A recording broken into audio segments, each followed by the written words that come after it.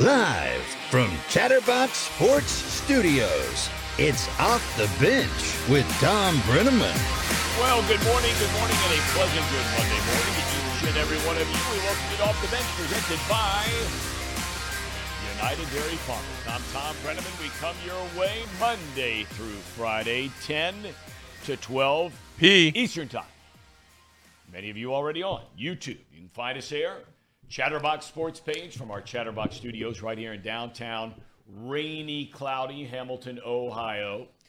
If you'd prefer to join us in podcast form, by all means, search Off the Bench with Tom Brenneman and you're dialed in.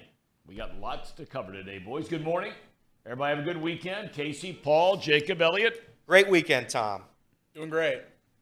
Tom, happy Father's Day. Thank you. Had a great weekend. Baseball was great. The Reds kept winning. Watched a little U.S. Open. Enjoyed the Father's Day yesterday with my dad. It was a good weekend. Very nice. Casey, did you see your dad yesterday, although your bride injured yesterday? Yeah. I saw my dad on Saturday. Okay. We hung out on Saturday. We went to Diggs Sports Bar and Grill. Yep. We played some sand volleyball, hung Nice. out there. And then Sunday morning, we had dinner with her family. Or not dinner, breakfast with her family. Okay. So hung out with that side on Sunday. But then your bride hurt her knee. Yes. Yeah, she we don't know how severe it is yet, but she had a non-contact injury to her knee, and it's super swollen right now, super painful. So, Well, we hope and pray she's all right. yes, that's what I was just about to say. Thoughts and prayers, please. Amen. Amen. We wound up on the Little Miami yesterday, a little kayaking. Ooh. Surprise for Father's Day. What did Luke get you? Just the most beautiful card you could ever ask for. That's perfect. I mean, it was fantastic. We were out on the Little Miami. Great day to be out there, kayaking, a couple hours, getting after it. Nice little dinner at home. Doesn't get any better than that. Wish every day could be like that. All right, here we go. A week ago, Friday, the Reds embarked on a 3-city, 9-game road trip. And that was following a shutout loss to Clayton Kershaw and the Dodgers on a Thursday afternoon. It was a series win over the mighty Dodgers, but 10 days on the road, you're thinking a pretty tall order. The Reds lost the first game of the trip to the Cardinals, a dismal team, but a bitter rival nonetheless. Well, guess what? The Reds haven't lost since. Your Cincinnati Reds are the single hottest team in Major League Baseball. They've won a league-best 8 consecutive games after finishing off a weekend sweep of the Astros. I got to tell you, I am not impressed with the Astros at all. What's there to be impressed about with the Astros? I mean, Their pitching stinks, right? They got a bunch of guys injured. Bregman had a good game yesterday. He's hitting .230. Altuve's missed a whole year. He's batting .220. And believe me, I'm not diminishing anything the Reds did. You got to go in there, and they're the defending world champions. But for anybody to look at that team and even say that's a playoff team, they stink. The Astros. That was the first time that they'd ever been swept this year. Again, I'm not saying that before this series, whatever they've done to accumulate their record. But anybody that watched that Houston team this weekend, that is not a playoff team. Now, they might be when we get a little later in the year. They get some guys healthy. But I wondered the whole weekend watching, what's happened to Bregman? Yeah. He had a good game yesterday. Had a couple hits, knocked in a couple runs. But this guy 2 or 3 years ago was one of the top players in the league. He gets this long-term contract. And anyway, it doesn't matter. We're talking about the Reds. Now, look, there are skeptics out there. I'm one of them who say, Tom, it's the Cardinals, the Royals, and the beat-up Astros. So what? Hey, look, you don't pick who you play or when you play them. And right now, nobody wants to play the Cincinnati Reds. We asked Friday, you remember, if this was, Paul Fritchner, the start of something big. We won't know for sure until sometime down the road. But right now, this team's rolling. You start on Friday night. It was a third straight time that it's the Andrew Abbott show. The Reds rookie left-hander wrapped up his third scoreless outing to begin his major league career, 2-1 win. Abbott is the first pitcher since the late 1800s to make 3 starts, going at least 5 innings without allowing a single run to start a career. He also set a franchise record, scoreless innings streak to start a career, passing Wayne Simpson, who set that record back in 1970. Then on Saturday, Jonathan India, 2-run home run. Will Benson had 3 hits, knocked in a couple, 10-3 rout. Hunter Green, his 4th straight excellent start, 6 innings of 2-run baseball to get his 2nd win of the year. And then comes yesterday, and you're thinking, all right, let's be honest, maybe a little bit of a letdown here. Houston jumps in front, defense a little shaky, pitching wasn't very good. But then came the Cincinnati 6th. Trailing 5-2, Jake Fraley just off the IL. Knocked in a run, Spencer Steer ties the game with a 2-run home run. In the 8th, India gives him with a lead with another home run, but the Astros would tie it up. You didn't have Alexis Diaz available. But then in the 10th, the Reds get 3 runs and win it 9-7. So here we are. 8 in a row. Tonight, the Reds return home to take on the lowly Colorado Rockies. First of a 3-game series, and the big story here besides the Reds' winning streak is Joey Votto back tonight.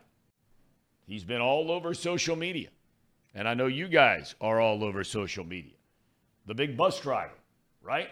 Bus is on its way back and is parked in Cincinnati. Is Votto back?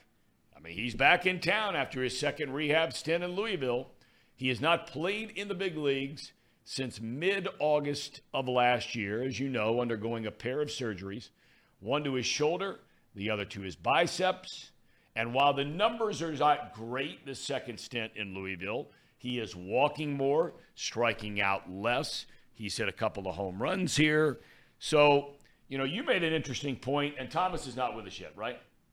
No. Okay, we're going to have Thomas Harding. He covers the Rockies for MLB.com. He'll be joining us in a matter of minutes. But, we were sitting here. We're going to talk more in depth about what are the Reds going to do if indeed they activate Votto. If you activate him, somebody's got to go. Somebody's got to go. The Reds are 37-35. They're a half game behind Milwaukee for first in the NL Central. The Brewers tonight begin a series at home against red-hot Western Division leading Arizona. All right. First of all, you were saying, Jacob, you were wondering, is Votto going to come off the injured list for sure today? You said maybe not wait. I would hold off till Wednesday. I mean, we have left-handed pitching tonight and tomorrow night. Votto's struggled against left-handed pitching for what feels like 5 years now. So I don't know why you'd rush him into the lineup right now coming off a rehab stint where, like you alluded to, he hasn't been phenomenal. He's improved drastically over his first rehab stint. I think he belongs with the Reds. I don't think rushing him into the lineup against 2 left-handed pitchers is a smart move. I think holding off for a right-handed matchup, let him just ease on into it. Don't put him in a tough matchup for himself. Yeah, if I'm the Reds, I do not bring up Joey Votto at this moment. I think given how hot the team is, I am a superstitious guy, so kind of throwing him in on an 8-game win streak, I do feel kind of weird about. I think he could, and again, it's not any knock on Joey Votto. I just, as of right now, on an 8-game win streak, it would be hard for me to say, oh yeah, Joey's playing first tonight, with how well the Reds have played without Joey so far this season. What are your thoughts, fellas? Yeah, I'm going to be a little surprised, I think, if he's in the lineup card today, just because of how everything was going this past week, the winning streak, everything else. To echo those guys' points, I don't know if I really believe that he's going to be on the active roster today. I kind of get the sense that maybe they're going to try and figure out what to do with him this week. But then again, maybe it's 1 o'clock and we've seen a transaction thing, and then we got to decide who goes down. We will get to that shortly. I am not buying for a sliver of a second. I am not buying anybody out there who asks the question. And look, you're entitled to ask the question. I think it's a fair question. But anybody who thinks that Votto coming up here might disrupt what the Reds have going on, in my opinion, is nonsense. Votto is a team guy. He cares about his teammates. He likes working with young players. He understands the situation. I mean, come on. He's almost 40 years old. He's a grown man. He gets what's going on here. He's having a lot of fun with it on social media, right? He's having a lot of fun. So to think he's going to come up here, you got to remember, these guys who are on this team, granted, a lot of them have come from other teams in trades, right? Most of them, in fact, have come from trades. Not all, but some. They've grown up idolizing Joey Votto. Do you think for a second that they're going to look around the room and see Votto walking around in the clubhouse and think, oh, man, this guy, he's not going to do this. He is going to be fine. Casey, would you like to see him back tonight or wait a day or two? Ooh, I've always been in the camp that I don't think it's worth losing a batting spot to bring Votto up. But if they're going to do it, I think it should be today. I don't know who I would pick.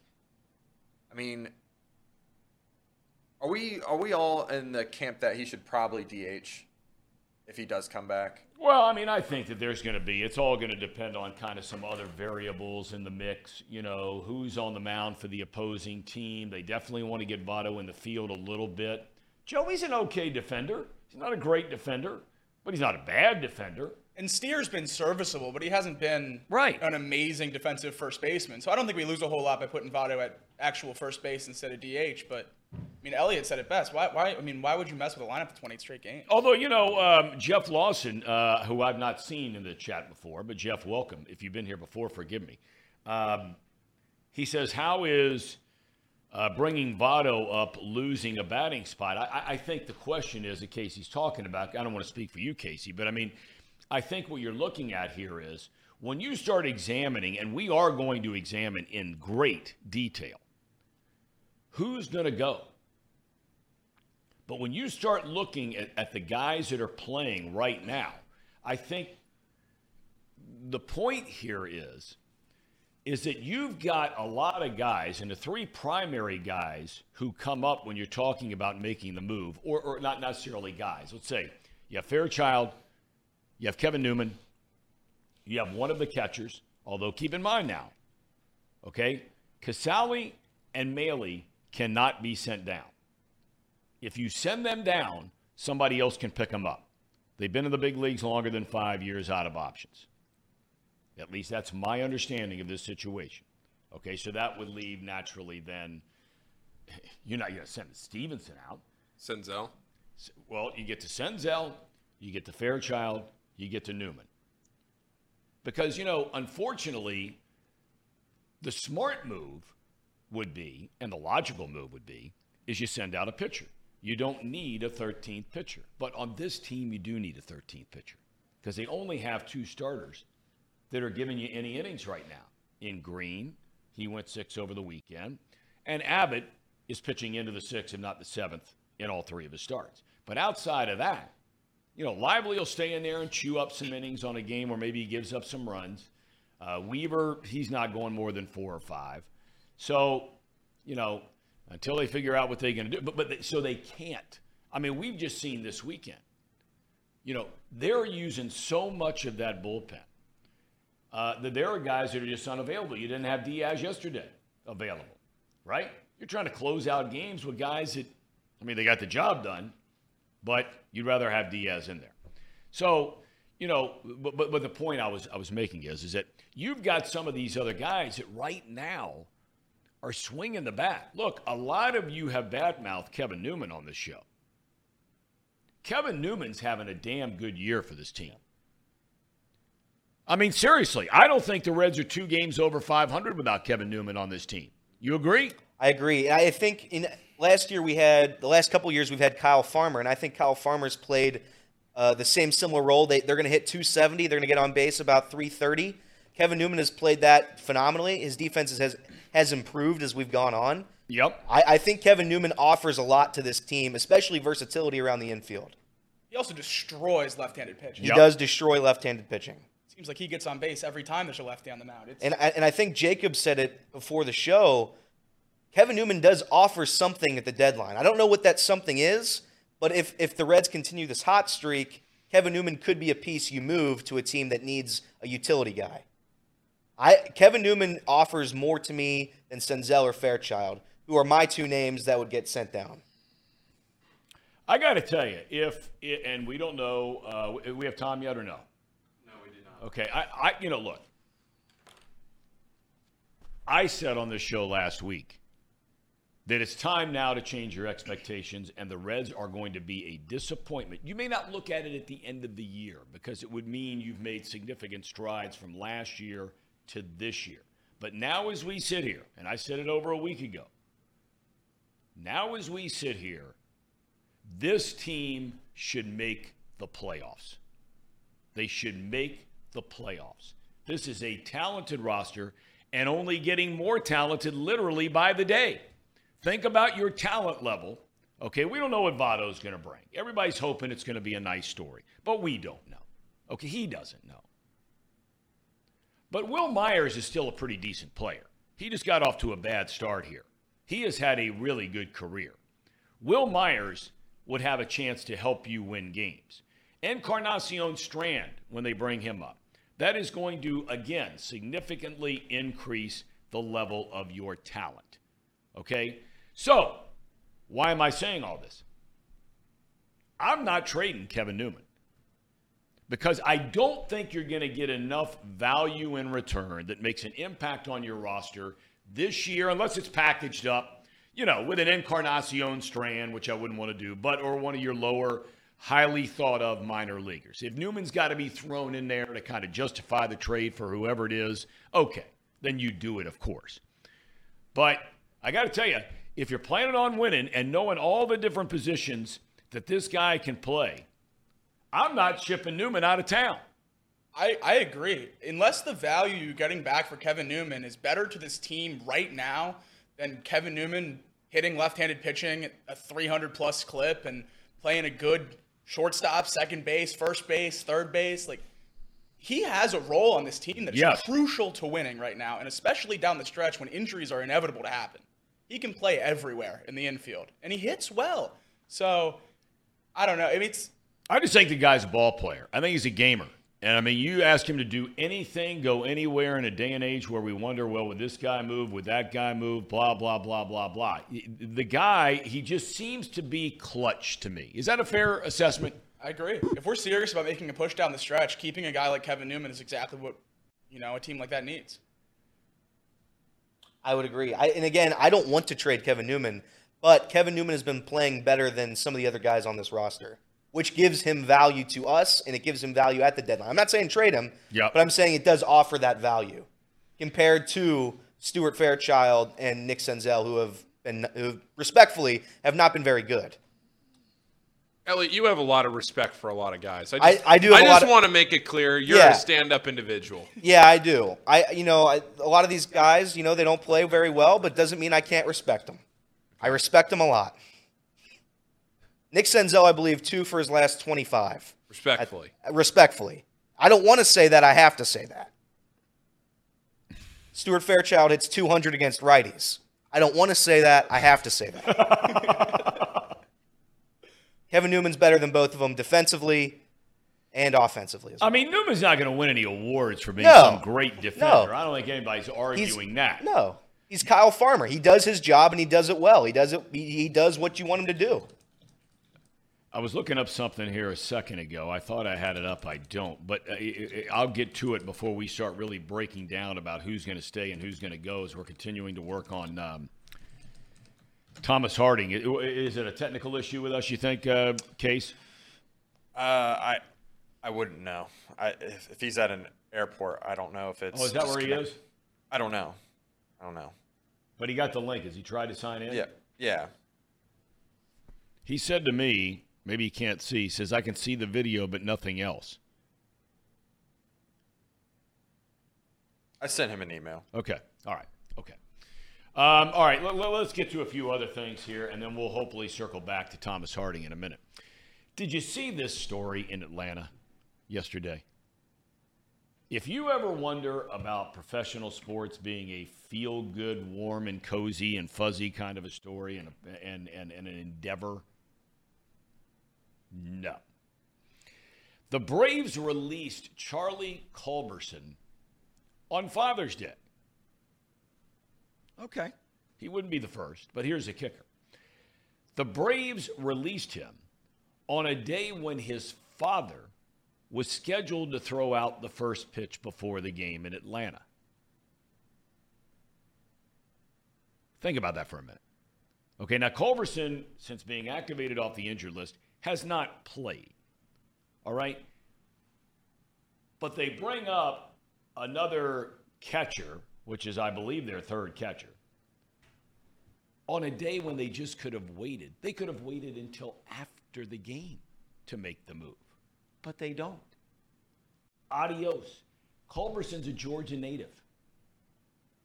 Can you think of, now, I mean, I'm being really, I don't want to overplay this, but who in their right mind makes this move?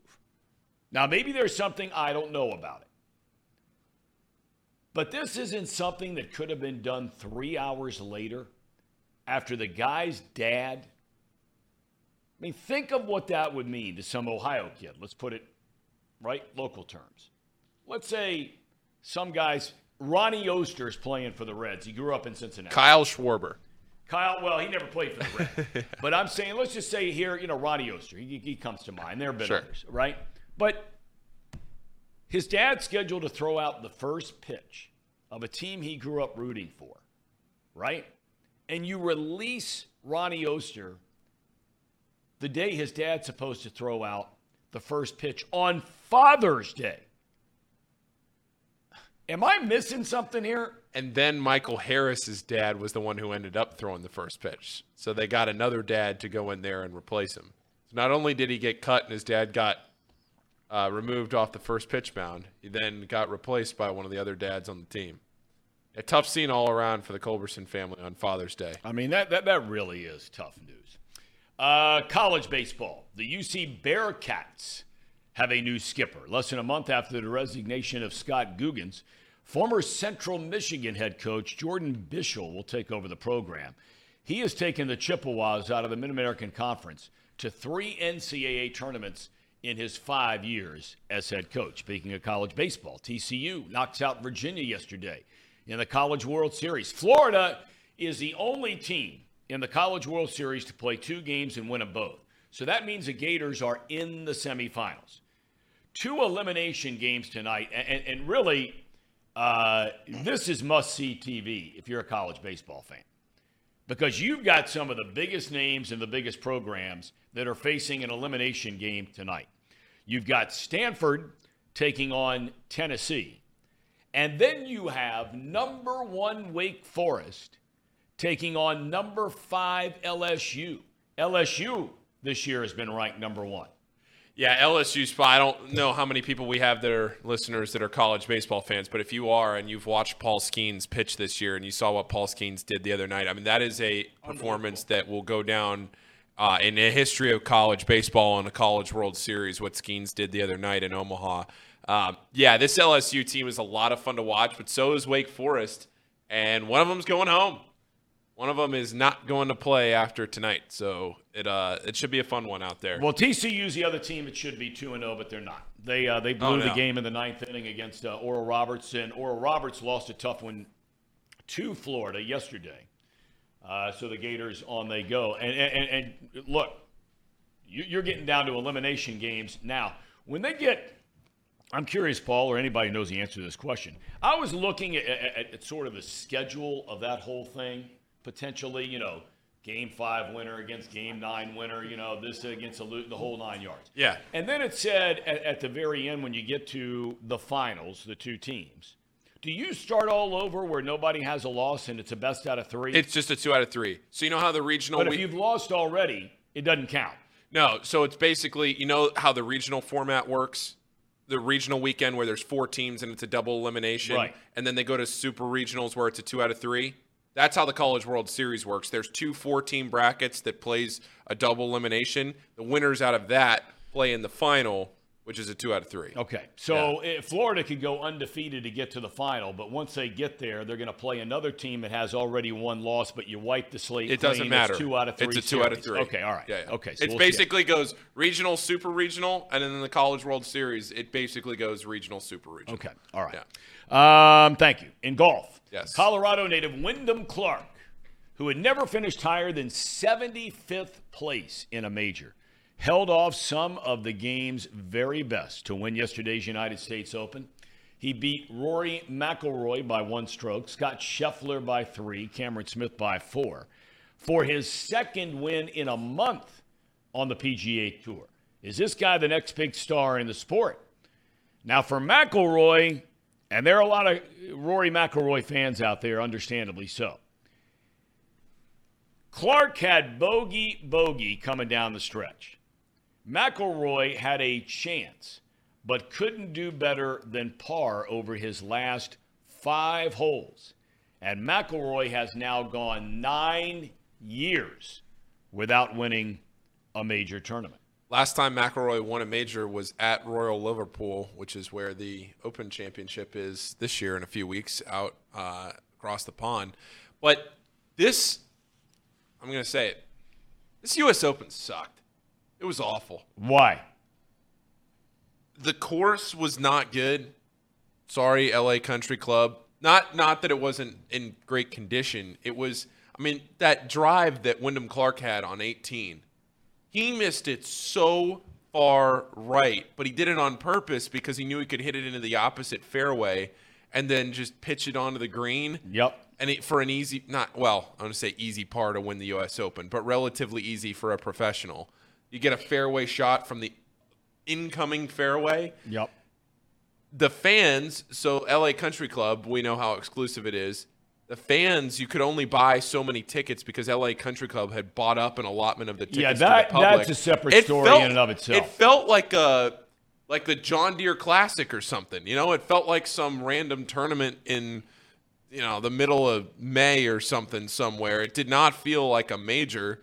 And then at the very, very end, the best atmosphere that we got was when the crowd all stormed around the green for the most important putt of this guy's life. So it's been a dead atmosphere for 71 holes, and then the guy Wyndham Clark walks onto the 72nd green, has a 60-foot putt to win his first major, and he got the whole crowd storming the green, which is what should happen in a major. I mean, that's generally what the crowd looks like. I don't know. I did love being able to watch golf at 9:30 Eastern time. That was awesome. That was awesome. So I'm not complaining about that. But maybe I'm off base. But this just did not feel like a major. Well, I mean, when you look at that story, the whole ticket thing, and our son Luke pointed it out to me. I mean, people are ripping the USGA up one side and down the other, right? Whether you're talking about the course, the very first day, for the first time since 1973, you have 2 players shoot 62 in a round, right?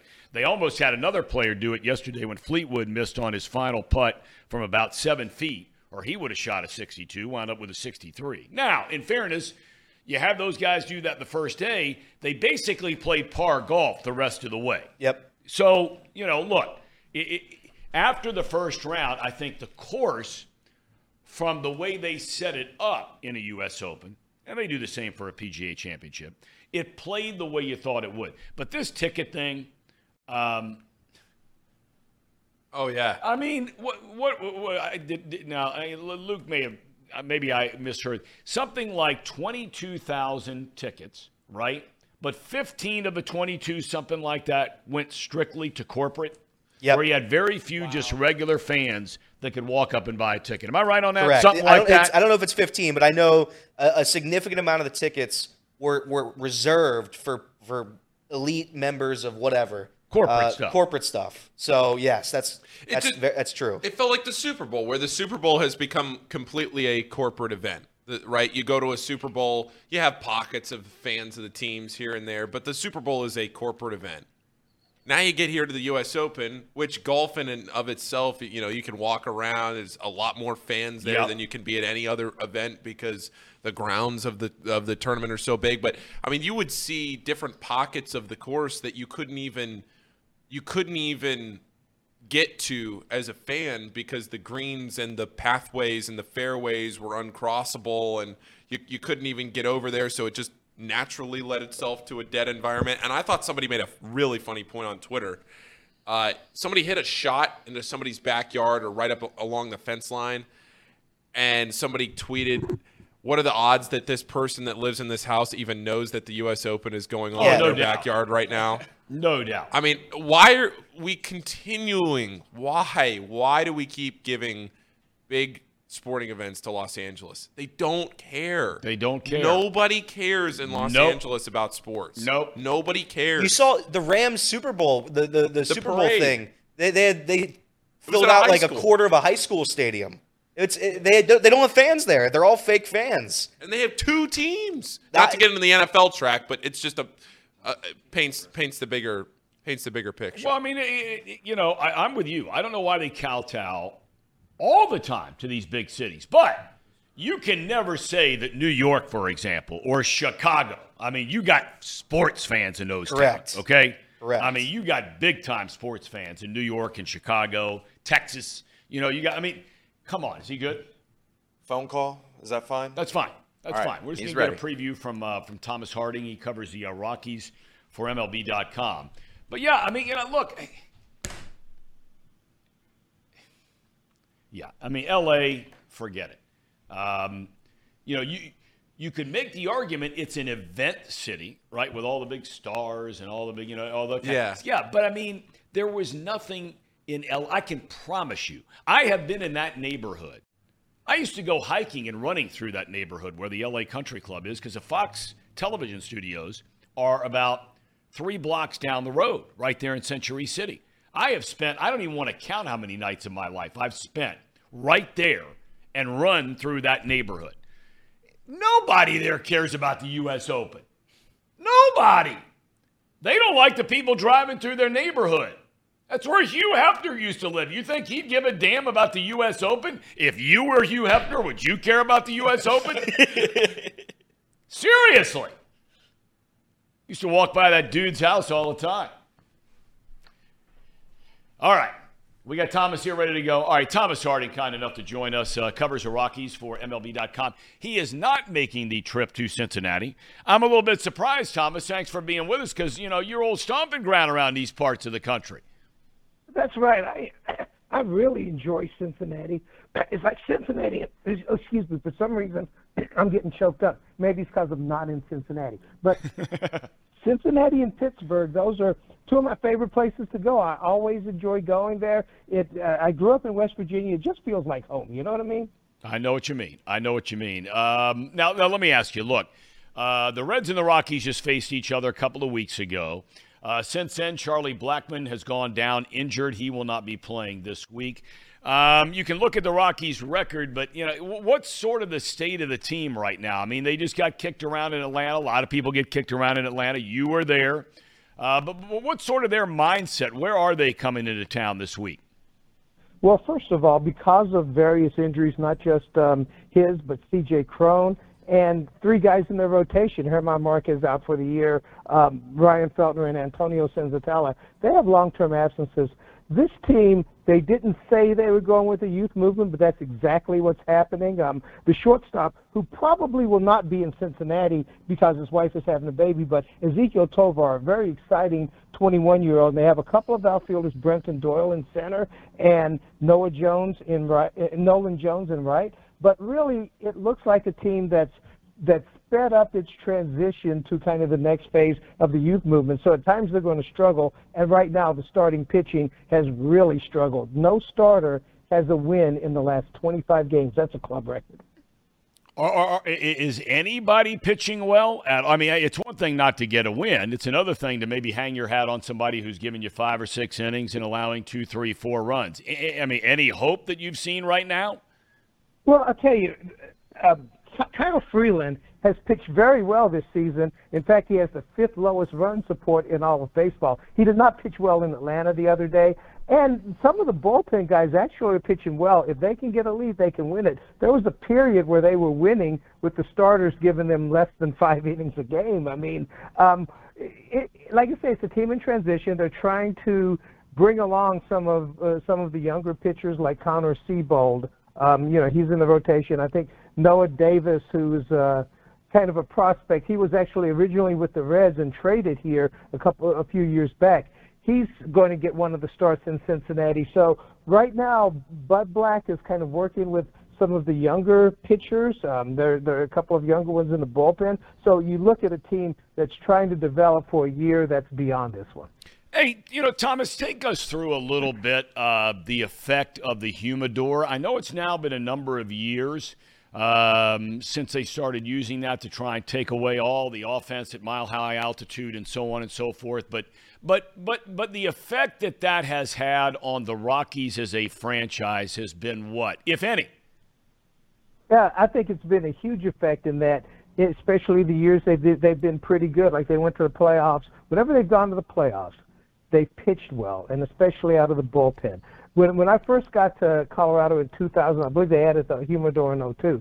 When I first got there, that was right after Darryl Kyle. I mean, he just totally cratered when he went there, and it seemed like it was an absolutely impossible place to pitch. I think that it normalized things a little bit, and because what it did was it cut down on some of the slickness and hardness of the baseball. It was very hard to get a grip, and when the ball hit the bat, it was really it really came off the bat really hard. So basically, what they did was they normalized it somewhat. I don't think it's as normal as other parks, but it is possible to pitch there. It's still hard to pitch there for a long time, but it is possible to pitch there. I wonder when you sit in division, and the Reds don't play in a division like the Rockies play in, where you have 2 or 3 teams spending hundreds of millions of dollars on their payroll. That doesn't guarantee you're going to have a great year. Case in point, San Diego so far this year. But for the fan base, and I've long argued that you put a decent product on the field, there are very few fan bases in sports better than baseball fans out in your region, out in Colorado and the states surrounding Colorado. You always got to have hope, right? And here in Cincinnati right now, the team has hope because of young players. Being in that division, having the kind of year the Rockies have had the last couple of years, is there still hope out in Denver, or are things getting a little towards the apathy side? There is more apathy than in the past, but apathy in Denver is still pretty decent attendance, to be honest with you. I mean, people do come out because it's a wonderful ballpark. Here's the deal with them, is that and if you look at various prospect lists and everything else, it looks like they have corrected some things in the draft. The issue is the pitchers are a year and a half or so away, the best pitchers of the crew. If they can get back some of their injured guys maybe next year, they have a chance to be competitive. But you're right, this division is pretty murderous. I've kind of argued that the best thing for the Rockies would be if the league expanded by 2 teams and maybe put one in the West, to where Denver does not have to be in the division with San Francisco and Los Angeles. I mean, the Rockies have never won a division here, although they have gone to the playoffs a number of times.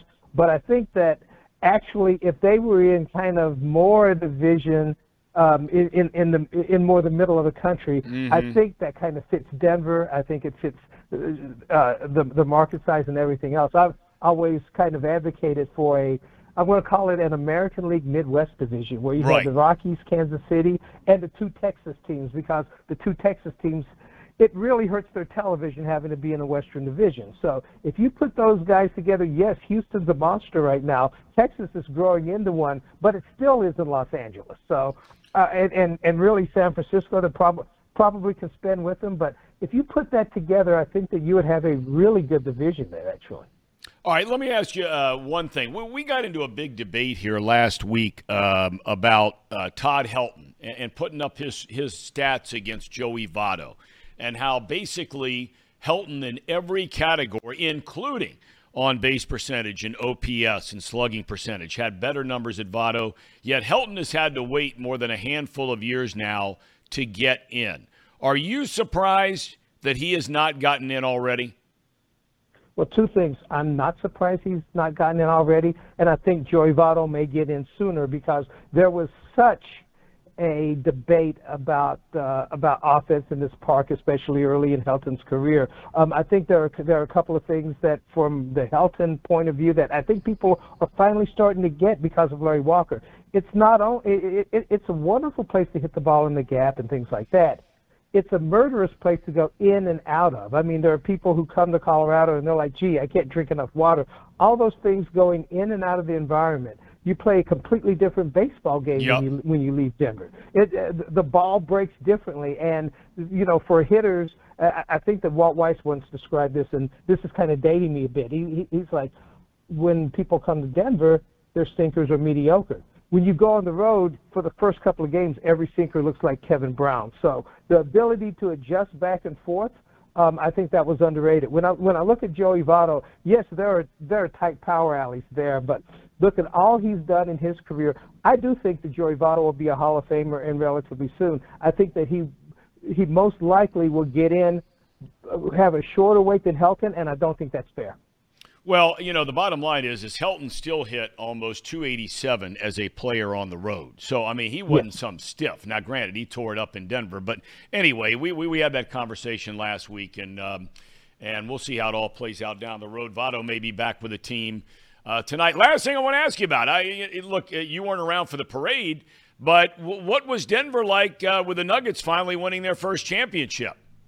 Yeah, I've got to tell you, that was really meaningful there. When I first moved there in 2000, and it was before my wife and kids were able to come out, I was able to spend some time in Denver, and a lot of people that lived in the city itself, as much as they loved the Broncos, they had kind of a heartfelt feeling for the Nuggets because, the Nuggets in the late 60s and in the ABA and into the 70s were a very good team, and people have been waiting a long time for this. And that's a team that looks like it could win in the future. I'm not going to say dynasty. That's a tough word, especially when you've just won one of them. But if you look at the group that is together and actually guys that I think are maturing, not everybody on that team is the player he's going to be. I'm looking at Michael Porter Jr., who's going to get better. Murray seems to be taking off right now. This is a team that will be a monster for a few years.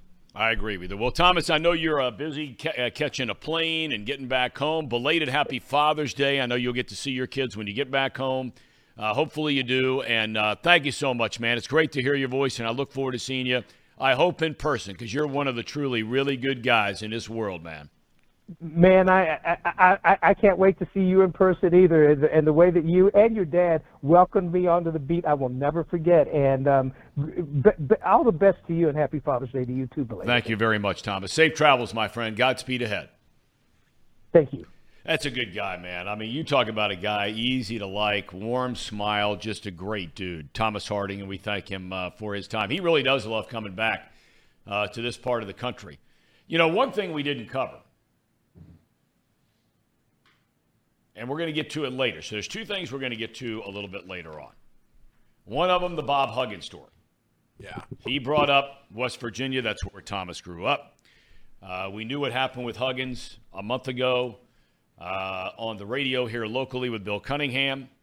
He was able to survive that and keep his job. And then over the weekend, he's in Pittsburgh. It's about 8:30 on a Friday night.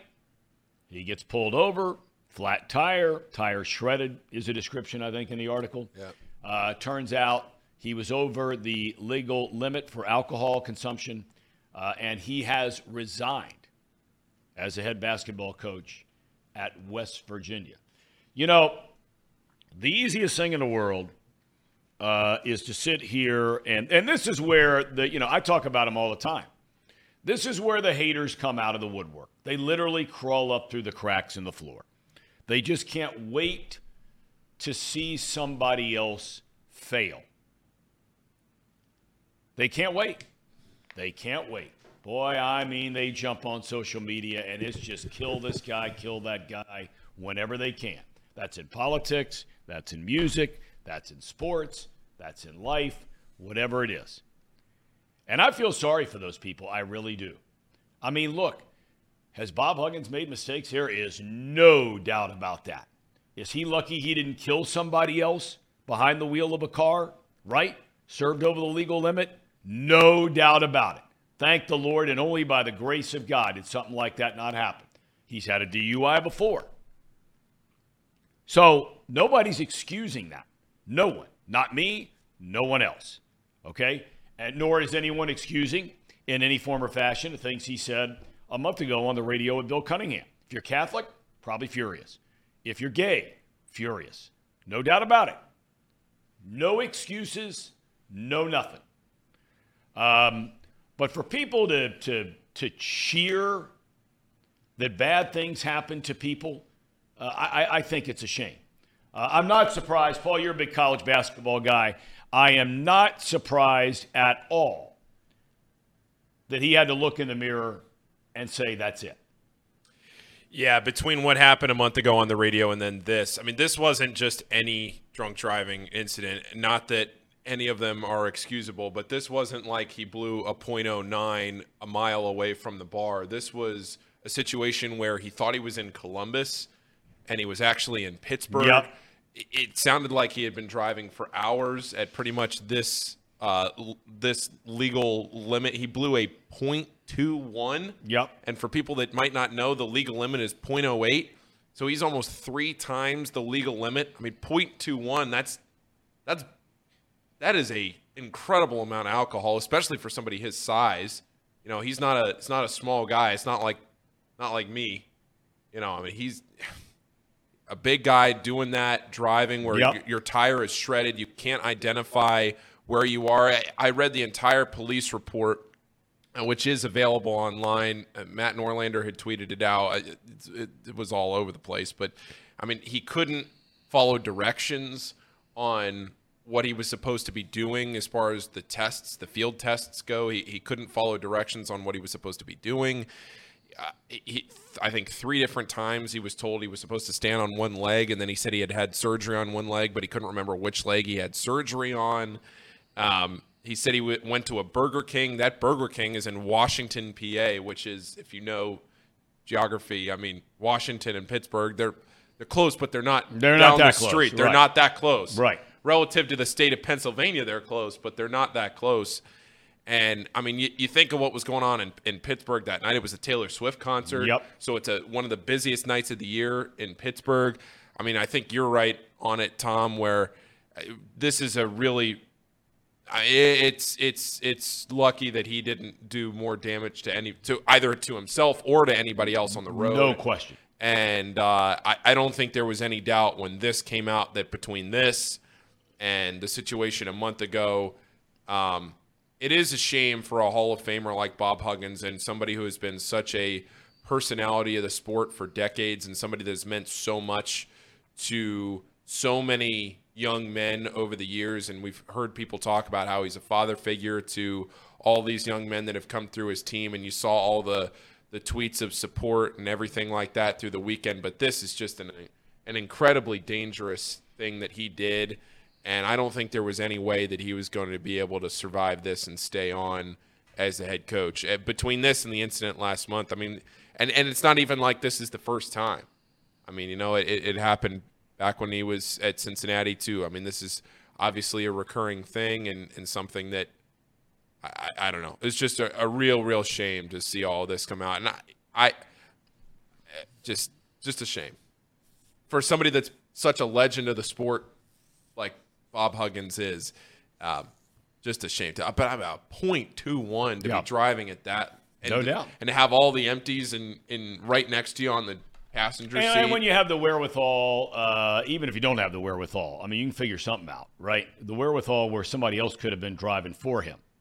Yeah, I mean, you know, look, I mean, this is where in life, you know, no one's perfect. We talk about this all the time. And again, I am not sitting here defending, but I'm just trying to lay out that in a day and age where we want to just pick people apart to death, there has to be some scale here where you say, okay, before I say this guy is every bad name in the book, I have to say, well, as Paul pointed out, you could find hundreds, if not thousands, of people that are his biggest fan. And I don't mean the person who roots for West Virginia to beat Kansas in a basketball game. I'm talking about the players who play for him, who come from a single-family, single-parent home, who he has basically become their father. And I was around dozens of them for 11 years that I used to announce UC basketball. And every one of those guys would run through a wall for Huggins to this day. But that does not dismiss, on the other side, what he did, and especially when it comes to the drinking and driving. It's just unacceptable. And I pray for the guy that this fall from, this plateau he was on in his professional career. I hope and pray that somehow, some way, that he can get his life together, because he says now he really needs to just focus on his family and his health. He's not looked good for a long time, gotten very big. Look, he's always been the kind of guy that would go out after a game and sit around with the broadcasters or whatever. Dane O'Neill wrote a column in The Athletic yesterday, how she went to West Virginia 2 or 3 years ago, and that Hugs had a bar in his office. And she sat around and had a few cocktails, while she's writing this story about Huggins. That was the lead of the story. Dude's got a bar in his office. Thought it was pretty cool. And then she went on to say, naturally, that that still doesn't condone the drinking and driving. It's just it's too bad, and I just hope that we read that better things are ahead for Bob Huggins, and I don't mean as a coach, because although I'm not going to say I highly doubt. I'm not going to say I highly doubt he'll never coach again, because there have been other guys that have done every bit as bad as he's done, and they're back coaching again.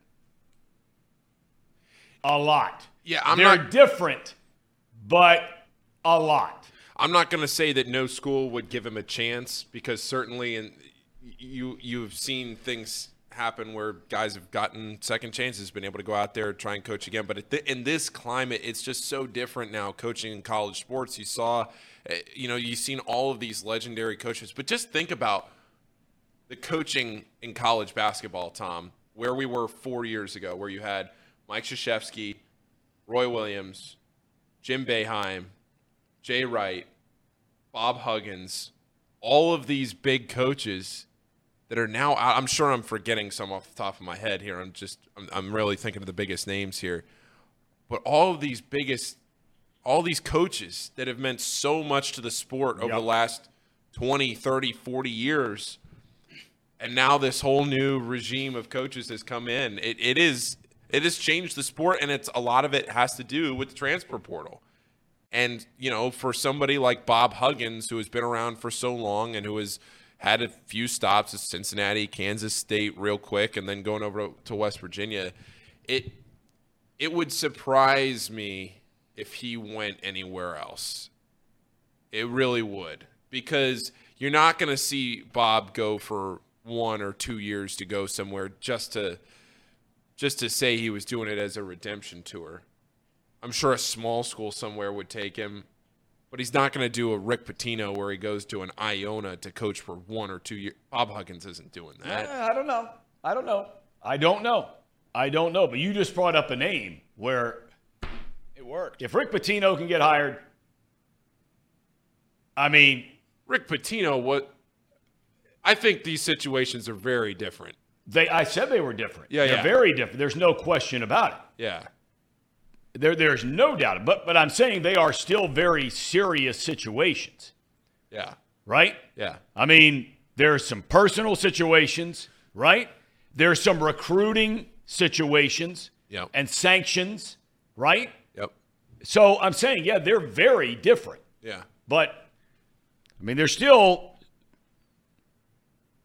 blots on the screen. Does that make sense? Auburn it's a different sport, but Auburn just hired Hugh Freeze this year to be their football coach. At the end of the day, these big programs, all they care about is winning. That's exactly winning is what right. makes them Bobby money. Petrino. If Bob Huggins gives a big program the best chance to win in a couple years after this all kind of blows over, I don't know that he's completely done for. Yeah, look, we're all flawed. Boy, I really want to tell you, Scrubble Horace, I think he's new to the chat. Boy, I tell you have really lent so much to the chat today. Uh-oh. Saying Thumb Branaham, I guess that's me, right?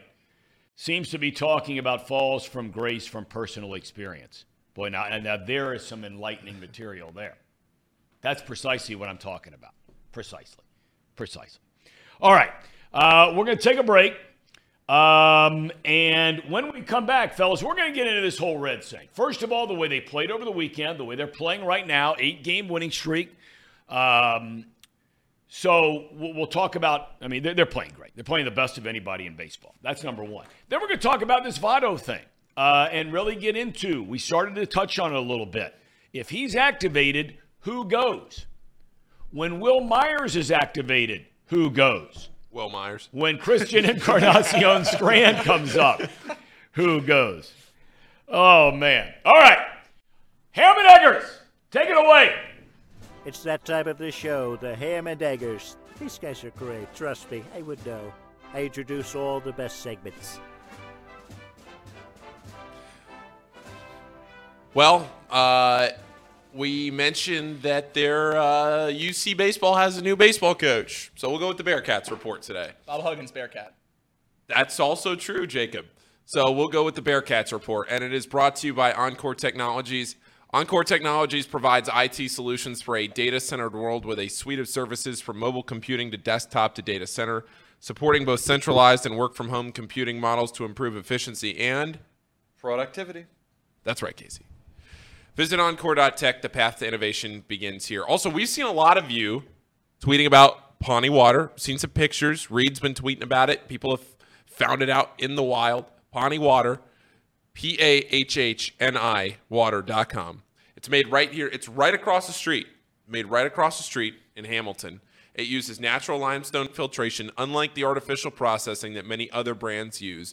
And the result is a healthy alkaline water that is also the best tasting water in the world. It is very good. And if you look at the ingredients list, it just says water.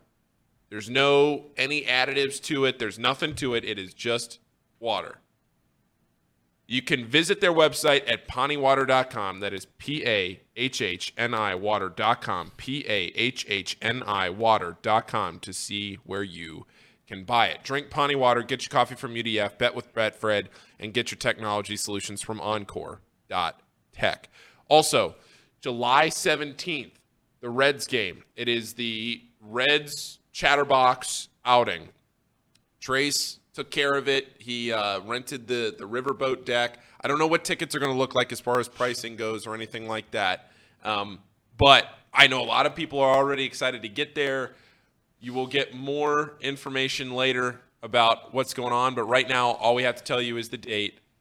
July 17th. It's a Monday night. The Reds are playing the Giants. Be there July 17th. Anything I'm forgetting?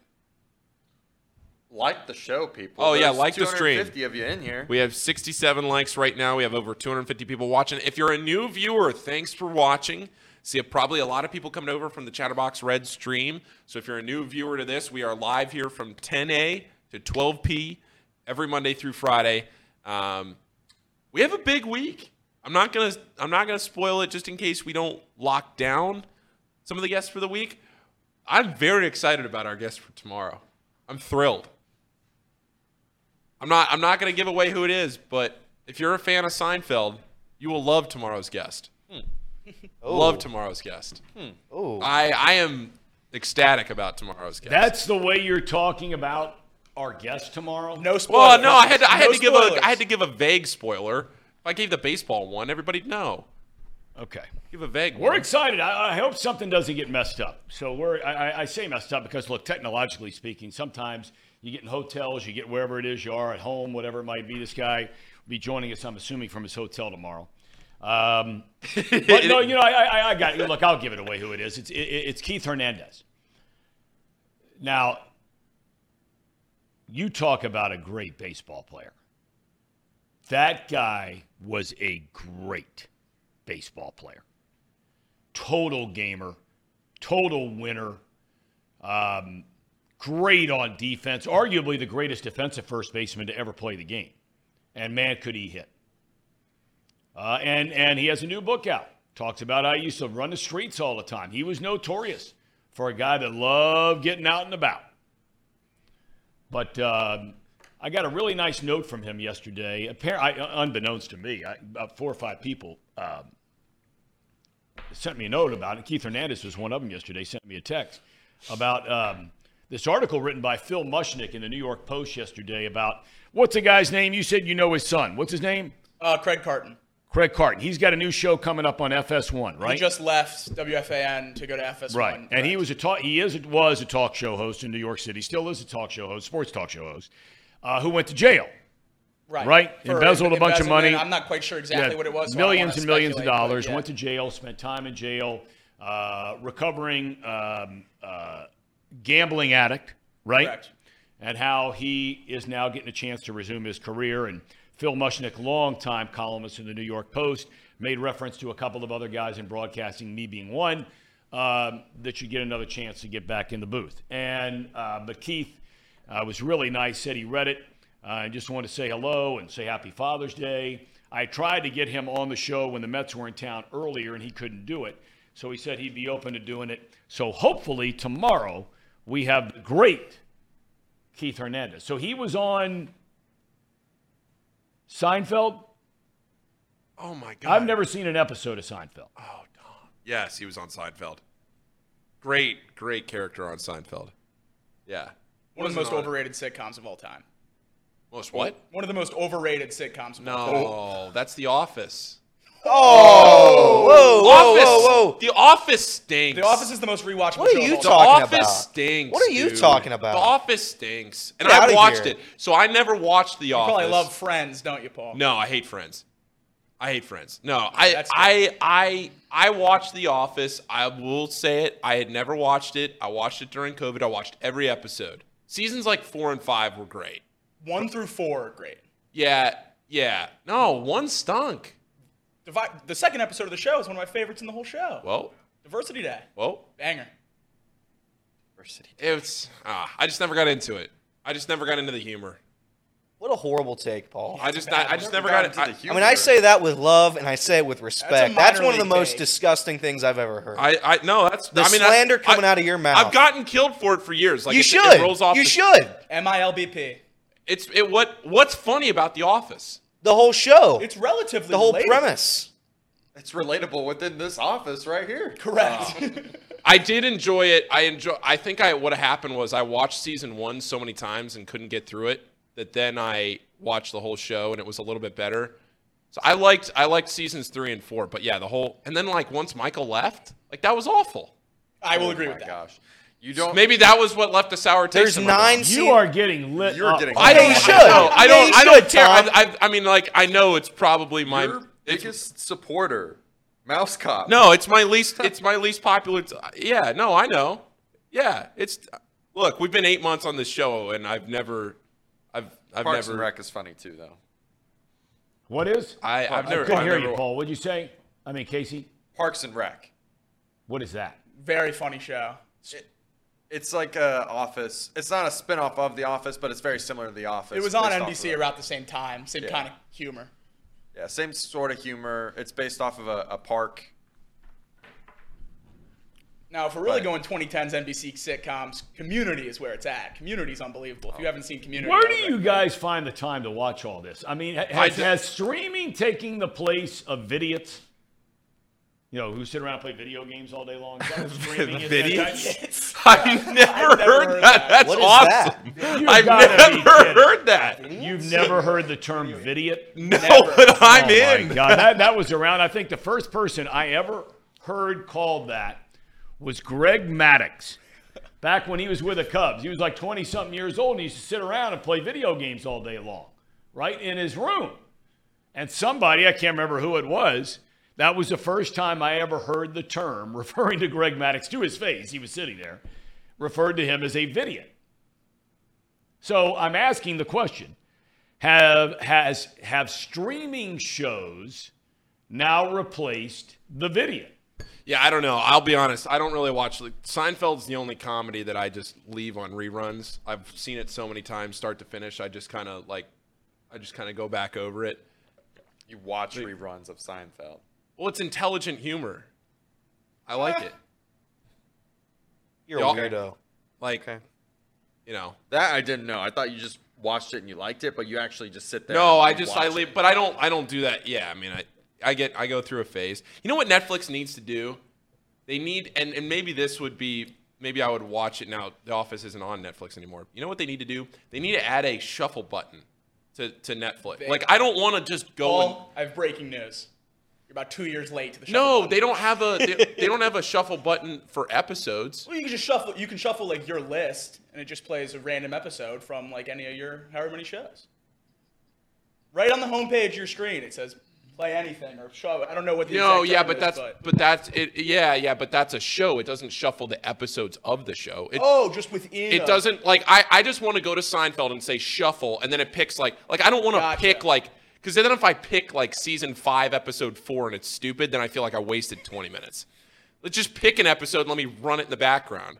Basically, let me watch TNT without commercials or TBS. Good fat chance of that. It's going to happen. That's what I mean. That's not happening. Because I can turn TBS on last night. You know, I'm sitting there. Yeah, that's not happening. I'm sitting there reading the U.S. Open recaps, and Seinfeld's on TBS. I want to do that without commercials. Chad with the super chat, $5. Best show ever made is the Andy Griffith Show. Great show. I do. Which is such a Chad thing to say. I watch too. that every night. I watch great the Andy show. Griffith Show every night. Not my own choosing, but I do. What? I got a couple people in the chat. My parents have. That show was made in 1875. Oh, don't get me started. That show was made in 1875. Don't get me They didn't even started. have cameras when they recorded that show. Brother, I know. It's a great show. It is a great show. Great show. Don Knotts was in there. Oh, yeah. Ronnie Howard was a little boy. That's a great show. I got people in the chat wanting to challenge me to a video game. I'm not saying there's anything wrong with video games. Nothing. Nothing at all. If you like playing them, go play them. I don't care. I didn't say anything bad about it. I just told you a word. Tom, have you heard of Rocket League? No. So Rocket League it's basically soccer, but instead of people kicking the ball, it's cars. It's race cars. So that's what they want to challenge you in. Live so, streaming Tom playing video games would get numbers. You're a race car trying to get a soccer ball into a goal. Boy, I'll tell you. I mean, wow. Says get Rocket League right here in our office. Everett says we got to do it. Drew Garrison. Tom, you must publicly state that you're scared to 1v1 me in that. Yes, I am. I am because I don't know how to play. I'd be humiliated. I do enough of that on my own. All right, let's get to the Red Legs here. You know, Paul, you look like you took a little issue with me saying about the Astros not being very good. I want somebody to tell me one thing they saw just from the last 3 days. Now, I know that's a small sample size. I want somebody to tell me. Matter of fact, why don't we go over the last 3 weeks of their season? Almost the last month of their season. And I want somebody to tell me what it is they like about the Astros. And again, I'm not diminishing what the Reds did. You play who you play, and you play them when it says you have to play them. And we say on this program all the time, it's not who you play more times than not, it's when you play them. If you'd have played the Astros in the first 2 months of the season, outcome's probably not very good, right? Now, all of a sudden, here over the last month, they are a sub-500 team. You're nodding your head, Elliot. Yeah, well, they haven't played well. I think they lost to the Guardians. They've lost to the Nationals in a series. Now they've lost to us. To be fair to them, they've been dealing with some injuries. They have. Their top 3 pitchers were not available against us. Yep. Their best hitter, who is phenomenal, and Yordan Alvarez, not available. Yep. But to your credit, they've been losing some series to some very, very bad teams. So I don't know if it's a World Series slump. I don't know what's going on, but they certainly have not been the team that was advertised at the beginning of the year. Well, and I mean, look, David joins in the chat. I haven't seen him before. He says he's got a bunch of buddies that live down there in Houston, and they believe the Astros are cooked. No, your daddy, right, as they call him. The entire rotation, as you mentioned, is injured. Bregman is all bent out of shape, apparently, about his contract. Tucker, the whole 9 yards. Altuve was hurt to start the year. And again, I did not say that they're not a good team. I didn't say that. That's not what I said. Please pay attention. It was pointed out by OJ's Bronco. They have the best ERA in the league. They don't for the last month. They got guys out and they got guys hurt. I just asked the question over the last month, what do you see? Did that team at all scare you on offense watching them? Was there a batter that came to the plate? Like when McClain comes to the plate, you're like, ooh. India comes to the plate right now, you're like, ooh. De La Cruz comes to the plate. Steer, you're going, oh, man. Was there a single guy in that Houston lineup that came to the plate where you said, man, I'm worrying about this? Does Abreu look like he's going to hurt you? Guy's hitting 220. What's he got, 4 home runs? I don't even know if he is. Does he have that many? He may not have. It might be 3. I don't know. I don't know if it's that many, but they haven't been good. The lineup hasn't been good. I don't know why. But you are correct. The team is. They don't have a single player with double-digit home runs on their current. So that's what roster. all I'm saying is right now, okay, they are not a team that in any form or fashion looks like a contender. Will they be down the road? Time will tell. Yes, Casey. I wanted to also mention too that last week you kind of even, I wouldn't say you predicted this, but you said yourself, like, you expect them to win this. I do. You expect them to win this series. You expect them to win the Rockies series. The real question is the Orioles, right? I think that's who. Well, they got the Braves this weekend. Now, I mean, if everybody thinks the Reds are hot, the Braves are the hottest team in the month of June. They have the best record of any team in Major League Baseball. They've only had 3 losses, I think it is, its entire month. So, I mean, you're playing a big league team. But continue, Casey. Well, then you have the Orioles. Yeah, I was just saying, like, that this was not the part that we were most concerned with. It's once we get to the Braves and the Orioles, I think that's where we can really make a claim that, all right, this is a team that's ready to roll, or this is a team that still needs a year. We've won 8 games against major league ball clubs. At the end That's of the day, right. we're just winning. You can't pick if we went down there to Houston and the Astros were completely healthy and playing like a World Series team and we got swept. We wouldn't be sitting here saying, "Oh, the Astros are so good." Blah blah blah. We'd say, "Oh, we got beat." Yep. Well, we went down there and we beat them. So at the end of the day, we're 8-0 in the last 8. We've won the last 4 series. Let's just keep winning the teams we're playing. Who cares who they are? That's right. That's right. Personally, I don't care who's on our schedule. The Reds team, and I said this at the very beginning of the season, they needed to learn how to win. And despite who's on their schedule and whether or not that team is hurt or not, you got to play and you got to win. So kudos to this team. Give them their flowers. 8 straight. The Reds were 35-1 to win the NL Central the night that Elly De La Cruz got called up. They are now 3.5-1. Yeah. That is crazy. Yep. They have dropped their odds by 10 times the number in 10 days. Okay, so are they following the lead of off the bench? I mean, look, what are the guys in Vegas paid to do? What are they paid to do? All the information. They know all the players. They know all the talent level. This is why now, and I said it a week and a half ago, this is why now you better be bummed if they don't win it. And I don't want to hear about what you thought they were. What, Dennis Green, what? They are who we thought they were. Okay, let's get away with it. Okay? When you look at the Milwaukee Brewers and you look at the Cubs and you look at the Cardinals, I mean, the Pirates, they're going right where you knew they were going to go. You knew it. I mean, in a complete spiral downward. They're bringing up their number 1 prospect, who I think was the first pick in the draft last year, or 2 years ago, 2021, Davis. They're bringing him up tonight. But look, you got to separate what was to what is to what will be.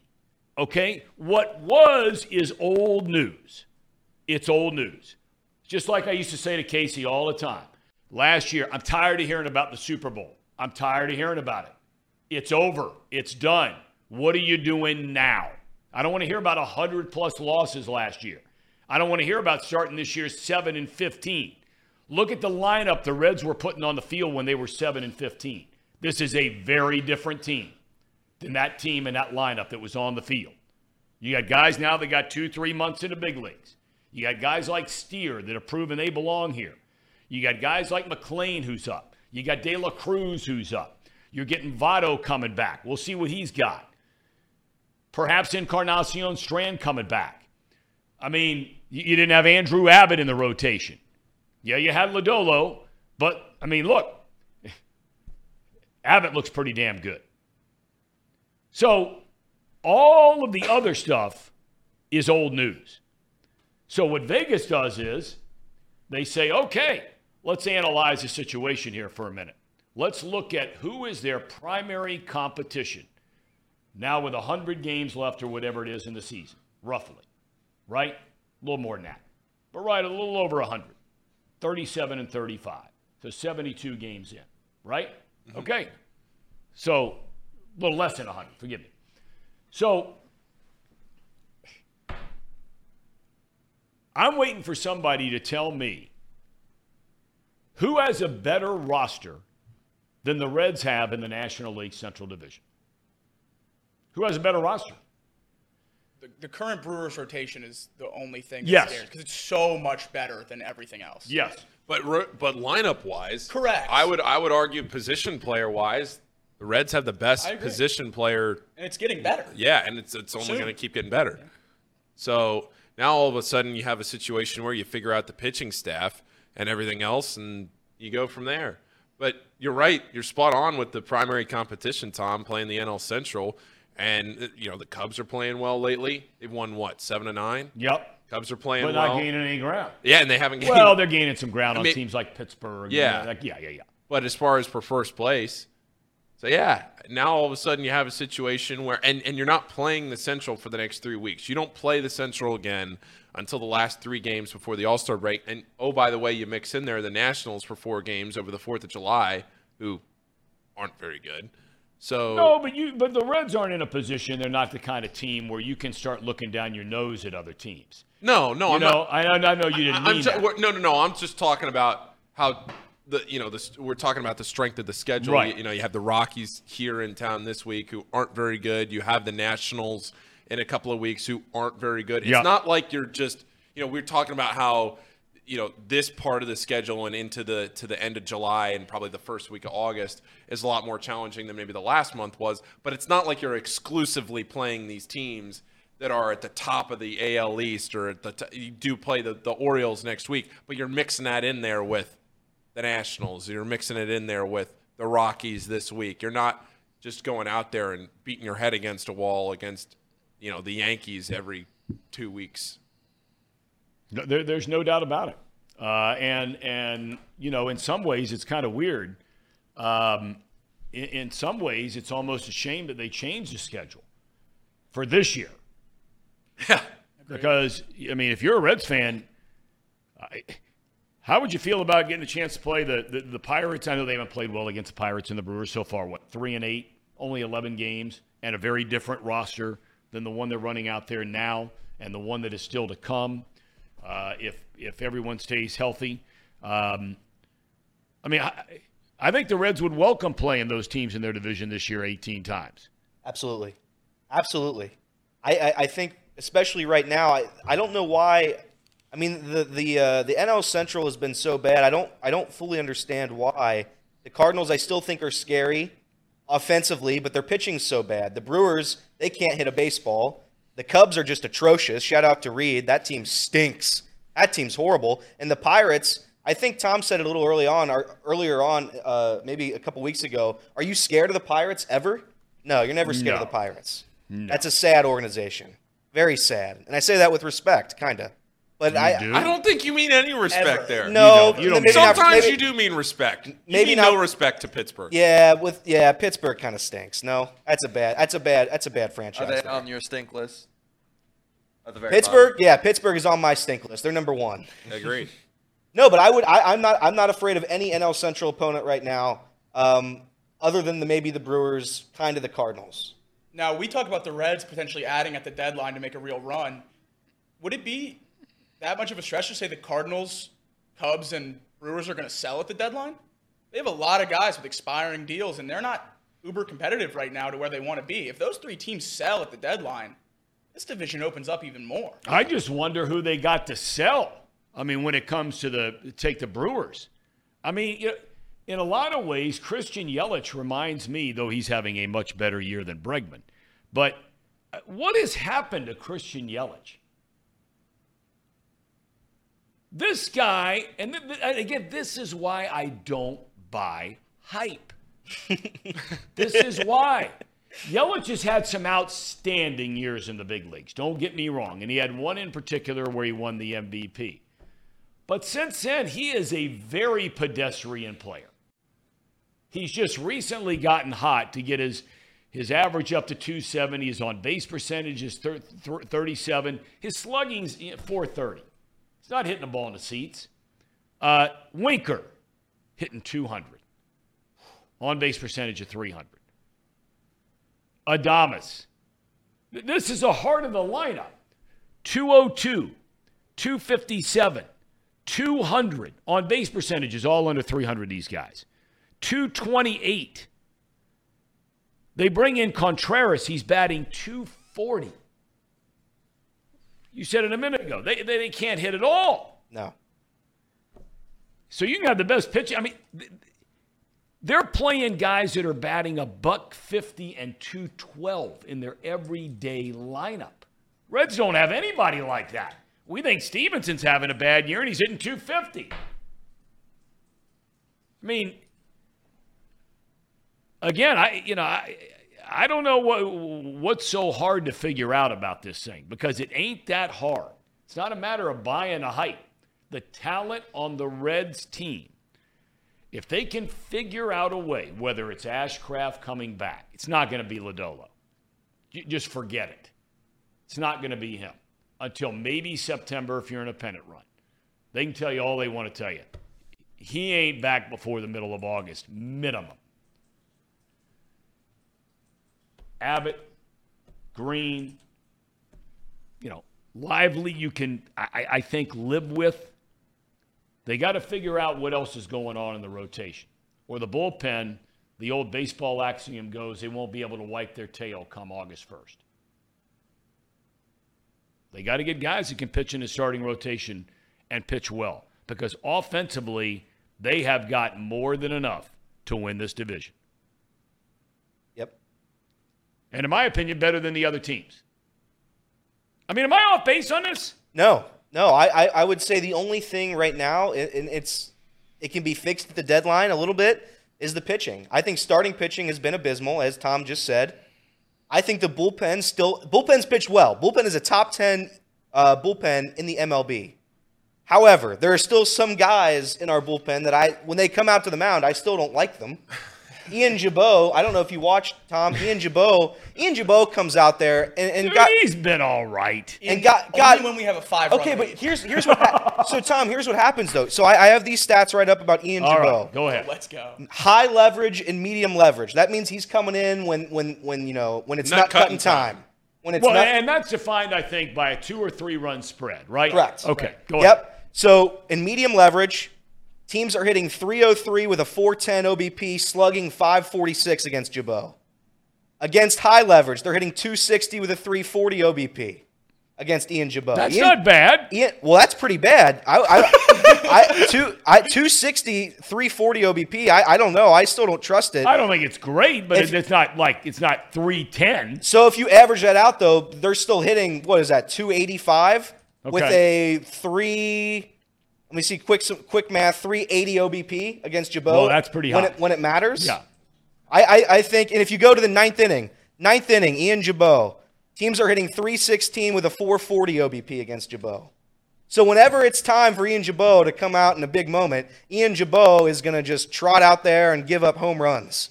That's what he does. And I'm concerned that a lot of those guys in the bullpen are kind of like that. They're getting these innings. Who else worries you down there? I know. So I think by and large, you tell me if I'm wrong. I think you feel good, obviously, about Diaz. Yep. You feel very good or maybe just good about Sims. I feel good about Sims. Yeah, Sims is. I love Lucas. He's got great stuff. Yeah. Okay. I mean, he's not setting the world on fire now. I mean, he's been solid. Oh, we got to feel good about somebody. Okay. Well, I think big game Buck Farmer is on a little bit of a hot stretch. I don't buy the big game Buck Career hype. year. It is a career year. Career year. I think he's given up 1 earned run since the middle of May. He's been very, very good. I don't buy the hype. Alex Young against a right-handed batter, I don't love it.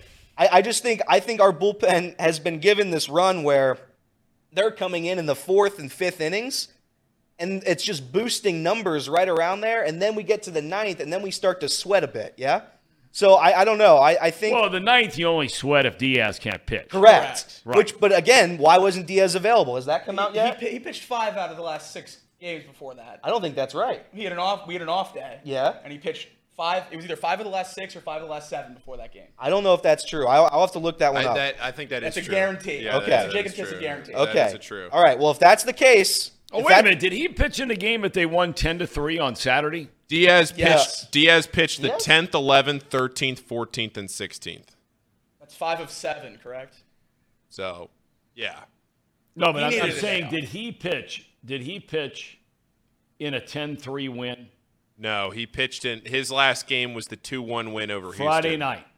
2-1. So you had to give your closer 2 days off. Once you had a big lead, right? Yep. And yesterday they decided that he was unavailable. Yep. Now, see, I got to be honest with you. I don't love it. No, I don't like the fact that you have to go 2 days without using your closer. 1 day, I get it. Okay? The guy's pitching 1 inning. Yep. And he's been, I think, the best closer in the league. I think he's our all-star for sure. No doubt about it. I think he has a 1.8 ERA right now. I don't think we're only going to have one All-Star. We're going to have 2, huh? With the way this team's playing right now, the national media, let's not say it. McLean is going to make the All-Star team. I think India will too if he stays healthy. Look at He how might much, have a shot. Look how much the national media loves the Reds right now. Let's not act like the All-Star game is anything more than a popularity contest. Well, we know, though, that can change. Of course. We know Of that course. can change. Okay. All right. We know that can change, and we'll see how it goes. Let's get to who you sending out. If it's today, which it might be, and Jacob brought up a great point, you're facing left. To me, it would make no sense. Make no sense to start Votto today or tomorrow with a left-handed starter on the mound. There's no reason to ease him back into the lineup for the first time since he got hurt. He was already hurt, but shut it down in August of last year. The guy has 2 surgeries to repair a shoulder and to repair a biceps tendon. There is no reason whatsoever to run him out there. And look, these left-handers are not having good years. Yeah, Freeland, he talked about it tomorrow. I mean, okay, he's been all right. But the guy tonight's having a terrible year. But there's no reason to expose Votto, his first game back since August of last year, to a left-handed starter. Are we all in agreement on that? Or you'd run him out there? I would agree. I agree. No, I would agree. I had tickets for tonight and was in no way expecting him. It just didn't seem like the phrasing and the way he was doing his videos and everything else. It didn't feel like, hey, Cincinnati, I'll see you tomorrow. Because it feels like if you're going to put that much effort into the production of a video and thanking the people in Louisville, like obviously his rehab stint is ending. But it feels like if you're going to put that much effort into doing this and making this announcement, you're going to end it with, I'll see you tomorrow. Or can't wait to get back on the field tomorrow or something. Like there's a date. Him just leaving it vague to say that, hey, I'm good to play, but we'll see when I actually get in the lineup, to me tells me we'll see him sometime this week at home, but probably not going to be tonight. That's how I interpreted that yesterday, at least. In his career, against left-handed pitching, now this is career, his numbers are very good. Talking about Votto. Yeah. 280 career batter as opposed to 305 against the righties. 389 OBP as opposed to 422. Slugging percentage, significant drop. 462 compared to 538. But again, I always like to, when you're doing these splits, I always like to go back and look and see how we're doing the last couple of years against left-handed pitching. Yeah. Now, last year was a down year for Votto. We all know that, and he was hurt. Okay? He hit 214 against left-handers last year. But again, he's got some rope there. He was hurt. 2021 against left-handers. Where are we here?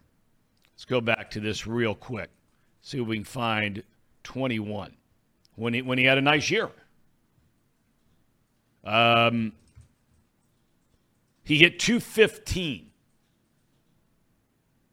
against left-handers. Okay? And he had a good year that year. Let's check. We'll do one more of these seasons and not bore people to death. Let's go 2020. Right? When he hit 178 against left-handers. So the last 3 years, his career numbers look great. 280 against left-handers. He has not hit over 215 against left-handers since, I could keep digging here, but I don't want to waste everybody's time. The last time he had any success whatsoever against left-handed pitching, what about 2019? He hit 243. Not to mention he's coming off a major surgery. That's right. I don't know why. Throw out the left-handed whatever. Why wouldn't you put him back in the best situation for him to succeed game one, coming off a massive surgery and a long rehab stint? You're virtually setting him up for failure. You just said he's been batting, 215 over the last basically 5 years? Yeah, and that's what David Brown points out. He said career numbers mean very little when Correct. it's a 15-year career. Go back over the last 5 years and take a look. That's what we basically just did, right? Yep. I just think there's a better time to have Votto come up and warm his game back up to professional standards than on an 8-game winning streak against a woeful Colorado Rockies team. I think there's a better time to do it. I don't know when the time is. It's going to have to be soon, obviously. You're paying him $25 million. But I think right now, with the way the Reds are playing, just hold off just a little bit. He can still be it. The fans will love him. He'll get a curtain call still if he's not in the game. Fans will love it. Just, wait a bit. Okay, here we go for a second, though, right? We're talking about who's going to get sent out of here. Stuart Fairchild, to me, would seem the most likely candidate. That's my name. I agree. That's my horse. Been playing well lately for you. Yes, he has. Quite well. Yes, he has. Right? We talked about Senzel. I don't think that's going to happen with Senzel. He just got back off the injured list. He's not swinging the bat well, but he just came back. And we've already talked about Newman. To me, if you were to rank those three guys, he would be the least of the three that I'd be sending out. We're all in agreement there? Yep. Yes. Okay. What would you do? Fairchild or Senzel or somebody else? A pitcher. Any pitcher. I don't care which one. You don't have to name one. Well, but do you want to stay with 13 pitchers for the regions we just discussed? Well, you probably got to stay with 13 pitchers. Otherwise, you'd send our guy Duarte down, probably. Our guy, yeah. I think that's the name here if you're going with a pitcher. But if you would have asked me Monday morning last week, I would have personally escorted Stuart Fairchild to the bus. But but I don't know. He's had a really good week, so I think I have to back that take up. So maybe Fairchild. But then you go with Senzel, who, to your point, Tom, has really, really struggled in the last couple of weeks. He's what, Jacob? 2 for his last 26? Yep. So over his last 31 games, 130 plate appearances, Nick Senzel's batting .209. Okay, but in fairness, the majority of those games were before probably was playing hurt, right? Correct. Sent out on the rehab. Correct. And then back with a big league club. But in the last 7 games, Stuart Fairchild's batting .300. Yeah. That's not a bat I'm itching to send out of here. Let me throw you this. Nick Senzel is a utility player now anyway. He is hitting .455 against left-handed pitching. That's a 500 OBP, a 659 slugging. In 44 at-bats, Nick Senzel has 20 hits against lefties this year. If he can come back and continue to mash lefties, well, this again goes to the point. Why are we bringing Votto up right now? Let's play Senzel against these 2 lefties and then deal with it. Austin Gomber stinks. Austin Gomber stinks. I don't think it matters if we walk out there tonight. He stinks. The Rockies are an abysmal franchise. All right, tell me a little bit about what Respectful. you guys said they really are. And I remember I've just had some of the most interesting conversations I've ever had in my life back when I was doing the games in Arizona. And we played, obviously, the Rockies 18, 19 times a year. And, you think about some of the guys they've trotted through there as managers. What are you talking about, Jim Leland? Right? Won a World Series. Yeah, he had some bad teams in Pittsburgh, bad teams in Colorado, but I think we all agree was a really good manager. I thought Don Baylor was a good manager. I think he knew what he was doing. I think Bud Black is an outstanding manager, but he's got a bad team. Clint Hurdle. A lot of people didn't like Clint Hurdle. Clint Hurdle had a decent amount of success when he had some players to manage. He revived that Pittsburgh franchise after all those years of being terrible and got him into the playoffs a couple of times. Walt Weiss, very smart baseball guy. But I literally used to watch guys lose their minds managing in Colorado because it's so uniquely different. Thomas touched on some of this stuff earlier, which is rarely talked about. You're going from altitude. Now you go on the road. And you heard him say it best. All of a sudden, guys are throwing sinkers, and it looks like Kevin Brown's throwing a sinker. For those of you who don't remember Kevin Brown, he might have had the greatest sinker in the history of baseball, throwing 8,000 miles an hour, right in that same era with Randy Johnson and Schilling and some of those guys. He had incredible stuff, Kevin Brown. But Thomas Harding from MLB.com, who covers the Rockies, was with us earlier in the program talking about, all of a sudden you go on the road, and all these guys look like they're Kevin Brown. Then you come back, and now all of a sudden you're adjusting back to the whole guys have had different philosophies at a manager in Colorado. It used to be where, some guys decided I'm going to move my outfielders in because anything over my head, probably at Mile High, is going to be a home run. Where guys used to get just nickeled and dimed to death were because of the altitude, little jam shots in on the hands or off at the end of the bat. They'd float and just drop and drop and drop and drop in this enormously spacious outfield. And you'd want to lose your mind. And so they try to go get ground ball pitchers. And you're never going to get a free agent pitcher to come there and pitch. You're not going to go there. Why would they? I mean, look at some of the guys through the years. Mike Hampton, Darryl Kyle, Denny Nagel. These guys were really good pitchers for other teams. They didn't play at Mile High altitude. And they went there and couldn't get anybody out. So, look, this Colorado team, I mean, the Reds should take it to this team. But let me ask you this. What kind of crowd you guys expecting down there tonight? Tomorrow night, Wednesday night. Now, I know the rain could be a factor tonight. Rain's a factor tonight. If it was good weather tonight, I would have expected 25,000. 25 to 30,000 tonight. 25 to 30 on a Monday night? On an 8-game win streak against a bad team with the potential of Joey Votto's return, I think there was going to be a crowd that would have showed up. Now I do not think there is going to be a crowd that shows up. But I think there would have been. I still think it'll be a good crowd. I would bet 20,000 tonight. I would say announced attendance of 20,000, which is fair on a rainy night. Wednesday night, maybe, or Wednesday on at 12:35, maybe that might not draw a big crowd. But last time we did this guest, you guys were all in the low teens, and I said 20, and they walked 22,000 out there. So I'm going to keep I'm going to keep the vibes high. The rain will play a big factor for sure. But yeah, I think we'll get into the low to mid 20s pretty easily. This whole home series and this weekend against the Braves, I'm expecting. Well, that's a different animal. Numbers. That's a different animal. Correct. Coming up on a weekend, Braves coming to town. That's a whole different ball game. I mean, I would look in the upper 30s for those games with Atlanta in town. Weather's supposed to be great. I think I saw that. Yep. Friday, Saturday, and Sunday after some rain during the week. Crowd's going to be really, really good. I understand now, I don't know if this is true, David Brown in the chat says Votto is having a press conference at GABP today at 3 o'clock. So you'd assume that means... That has to mean he's getting activated, right? Yep. 60,000 for the Rockies series. I think that's about right. I think you're going to do 20, 20, and 15 or something like that. If they win... You guys are on the high side. If they win tonight, so they'll have won 9 in a row. Tomorrow would be for 10 in a row. And you don't think people beers. And it's $3 beers. You don't think people would show up for that? We have 9 in a row going into $3 beer Tuesday night. That place is going to be packed out. I would bet 25,000 tomorrow night if we win tonight. Or 10 in a row. And the Reds have not done that since Mr. Brenneman, the Hall of Famer, shaved his head. And he did. I don't know if you remember. And you know what? That was clinched against Colorado. Right. Was it? It was. I remember that game. Vividly. Matt Latos hit a home run in that one.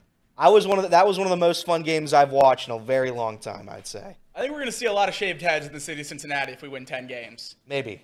We'll see. There are a bunch of cowards out there. Nobody's shaving their head. People are feeling good right now. They are feeling good, but they're not going to shave their head. It takes a real man to do that. Twitter's clamoring for Casey to shave his head. The Nutcutter Nation wants 10 Casey. in a row, you shaving your head? They're 2 away. The wife overrules the chat. Sorry. But I will say this. Chad Waits really is the leader of that. He's really pushing for me to get my head shaved. really bad. Yeah, if I wasn't going to New Jersey in a couple of weeks for a family wedding and had a lot going on, I would do it. You also have a wedding yourself. You don't want. Well, but that's in a year. That's fine. It would grow back. In a year? I don't know, Would Paul. you It go seems like a lot of completely bald? excuses you just lumped together there. Oh, it'd grow back in a couple Yeah, of months. yeah, it'd grow back in a couple I mean, of months. you look like you got a buzz, but, I mean, yeah. No. No. As the man in this room with the least attachments to a woman that can veto, and Elliot's fallen on the sword quite a bit, not 10 in a row, but if we sweep the Rockies, I'll get a nice tight buzz cut the next day in the studio. Buzz cut? You already have a buzz cut. I'll go number. What about no more beer? Oh, no. I'll sell beer for 15, 20 wins. It takes a lot longer to get the Okay, beer wait. back. I will shave my head if the Reds sweep the Rockies and sweep the Braves. That's a guarantee. I'll cut my leg off. Sweep the and Rockies, sweep the Braves. sweep the Rockies, sweep the Braves. I'll shave my head While you're eating a cricket? while I'm eating a cricket. That's right. And Casey and Paul are also eating a cricket if this gets to 100 likes. Oh, we are? Yeah, All right. they texted me that individually there. So 100 likes. Keep liking the stream. What, Tom? Real quick, not to change the subject. David Bell has been under fire for, I would say, several years. Several years. He has been the sacrificial lamb of this city. The Castellinis, respectfully, have just thrown him out to the wolves. How much of Let me interrupt. Let me interrupt. Hold on a second. Okay, you can like ownership or dislike ownership. The Reds spent money 2-3 years ago when David Bell took over this team. They traded for Trevor Bauer. They went out and got Moustakas. They went out and got – I mean, come on. They made the postseason. And they were a 500 team. I'm not dispelling the fact of what you're saying, what has happened since then. Yeah, my argument would be they made the postseason. They underperformed against the Braves in a fake playoffs that You shouldn't have think? counted. They didn't score. The year after that, injuries ravaged the team. It was a horrible bullpen. Nobody spent and got bullpens. They half-assed the trade to the Yankees where they got Luis Sessa and Justin Wilson. I would say David Bell has taken the grunt of the hatred here in Cincinnati. I think he deserves a lot of credit for what's happening right now. I don't know what's happening with the Reds, but they're 2 games over 500. They've won 8 in a row. They're now second favorite to win the Central in a year where they were not even close to being favorites in the Central. I think David Bell gets some credit for what's happening in I agree Cincinnati. with you 100%. I think he's done a marvelous job really with his bullpen. And that is a hard thing to do, especially navigating through the lack of quality innings or innings, period, from his starting pitchers outside of Abbott and Green. And an occasional spot here or there. But, yeah, I mean, really at the end of the day, with no more having to bat for the pitcher and all these kinds of things, a manager's job more times than not will be evaluated. You got to have players. Let's start with that, okay? But it's going to be evaluated with, A, what's the culture in the clubhouse? And I think it's very good right now. I think that is a byproduct to some extent. Yes, the job that Bell has done, but it's also a byproduct of extreme youth, right? Either guys that are in the big leagues for the first time, the McLeans, the De La Cruzes, who also happen to be uber talented, and guys that are getting a chance to play and really extend their careers and make a name. The TJ Friedels of the world, right? The Jake Friedel. I know they've been somewhere else, but you know what I'm getting at here, right? They're getting a chance, they're getting a chance to establish themselves. And with youth and opportunity in youth comes the climate in the clubhouse where everybody's kind of this America's team thing. I don't know who came up with that, but it's a thing. Yeah. Right? It's a thing. And they feel good about it. And that's all that matters if they feel good. And then how you manage the bullpen. And Bell has done an excellent. Is every move great? No. But I guarantee you, if we're sitting in Houston, they're picking apart Dusty because they used to do it in this town, right? Yep. If you're sitting in New York, they're doing it to Aaron Boone and Buck Showalter, right? Yep. Every town that goes on. He's done a nice job. Now, I have a question about David Bell. It's the last year of his contract, and you see people in the chat every day, joking around with the extend David Bell. What does this team have to do for David Bell to legitimately get an extension? If we win the Central and win 80 games, 85 games? Well, I think if they win the division and get in the playoffs, he will get an extension. I would not be handing out extensions between the end of the season. Not a freaking chance. To nobody. I wouldn't have given Green a long-term deal. I wouldn't give anybody anybody a long-term deal until you do something. That Hunter Green deal has a chance to be one of the most team-friendly contracts. It could be, in but all you of could have gotten baseball. it at the end of the year when his record's going to be 8-11. Not if he keeps pitching like this. Well, okay, I'll grant you that. But I'm just saying, why would you extend? Why right today as we sit here, you're on an 8-game winning streak to get 2 games over 500. You're coming off a year where you lost 100 and something games, okay? You've got a nice little something going here, but we know that can change. You don't want it to change. You don't hope it'll change, but it can change. Why would you give David Bell a contract extension? I'm not saying extend him right now. I'm just saying, what does it look like to where extend Bell is no longer a joke? Jacob said if they win the division. Right.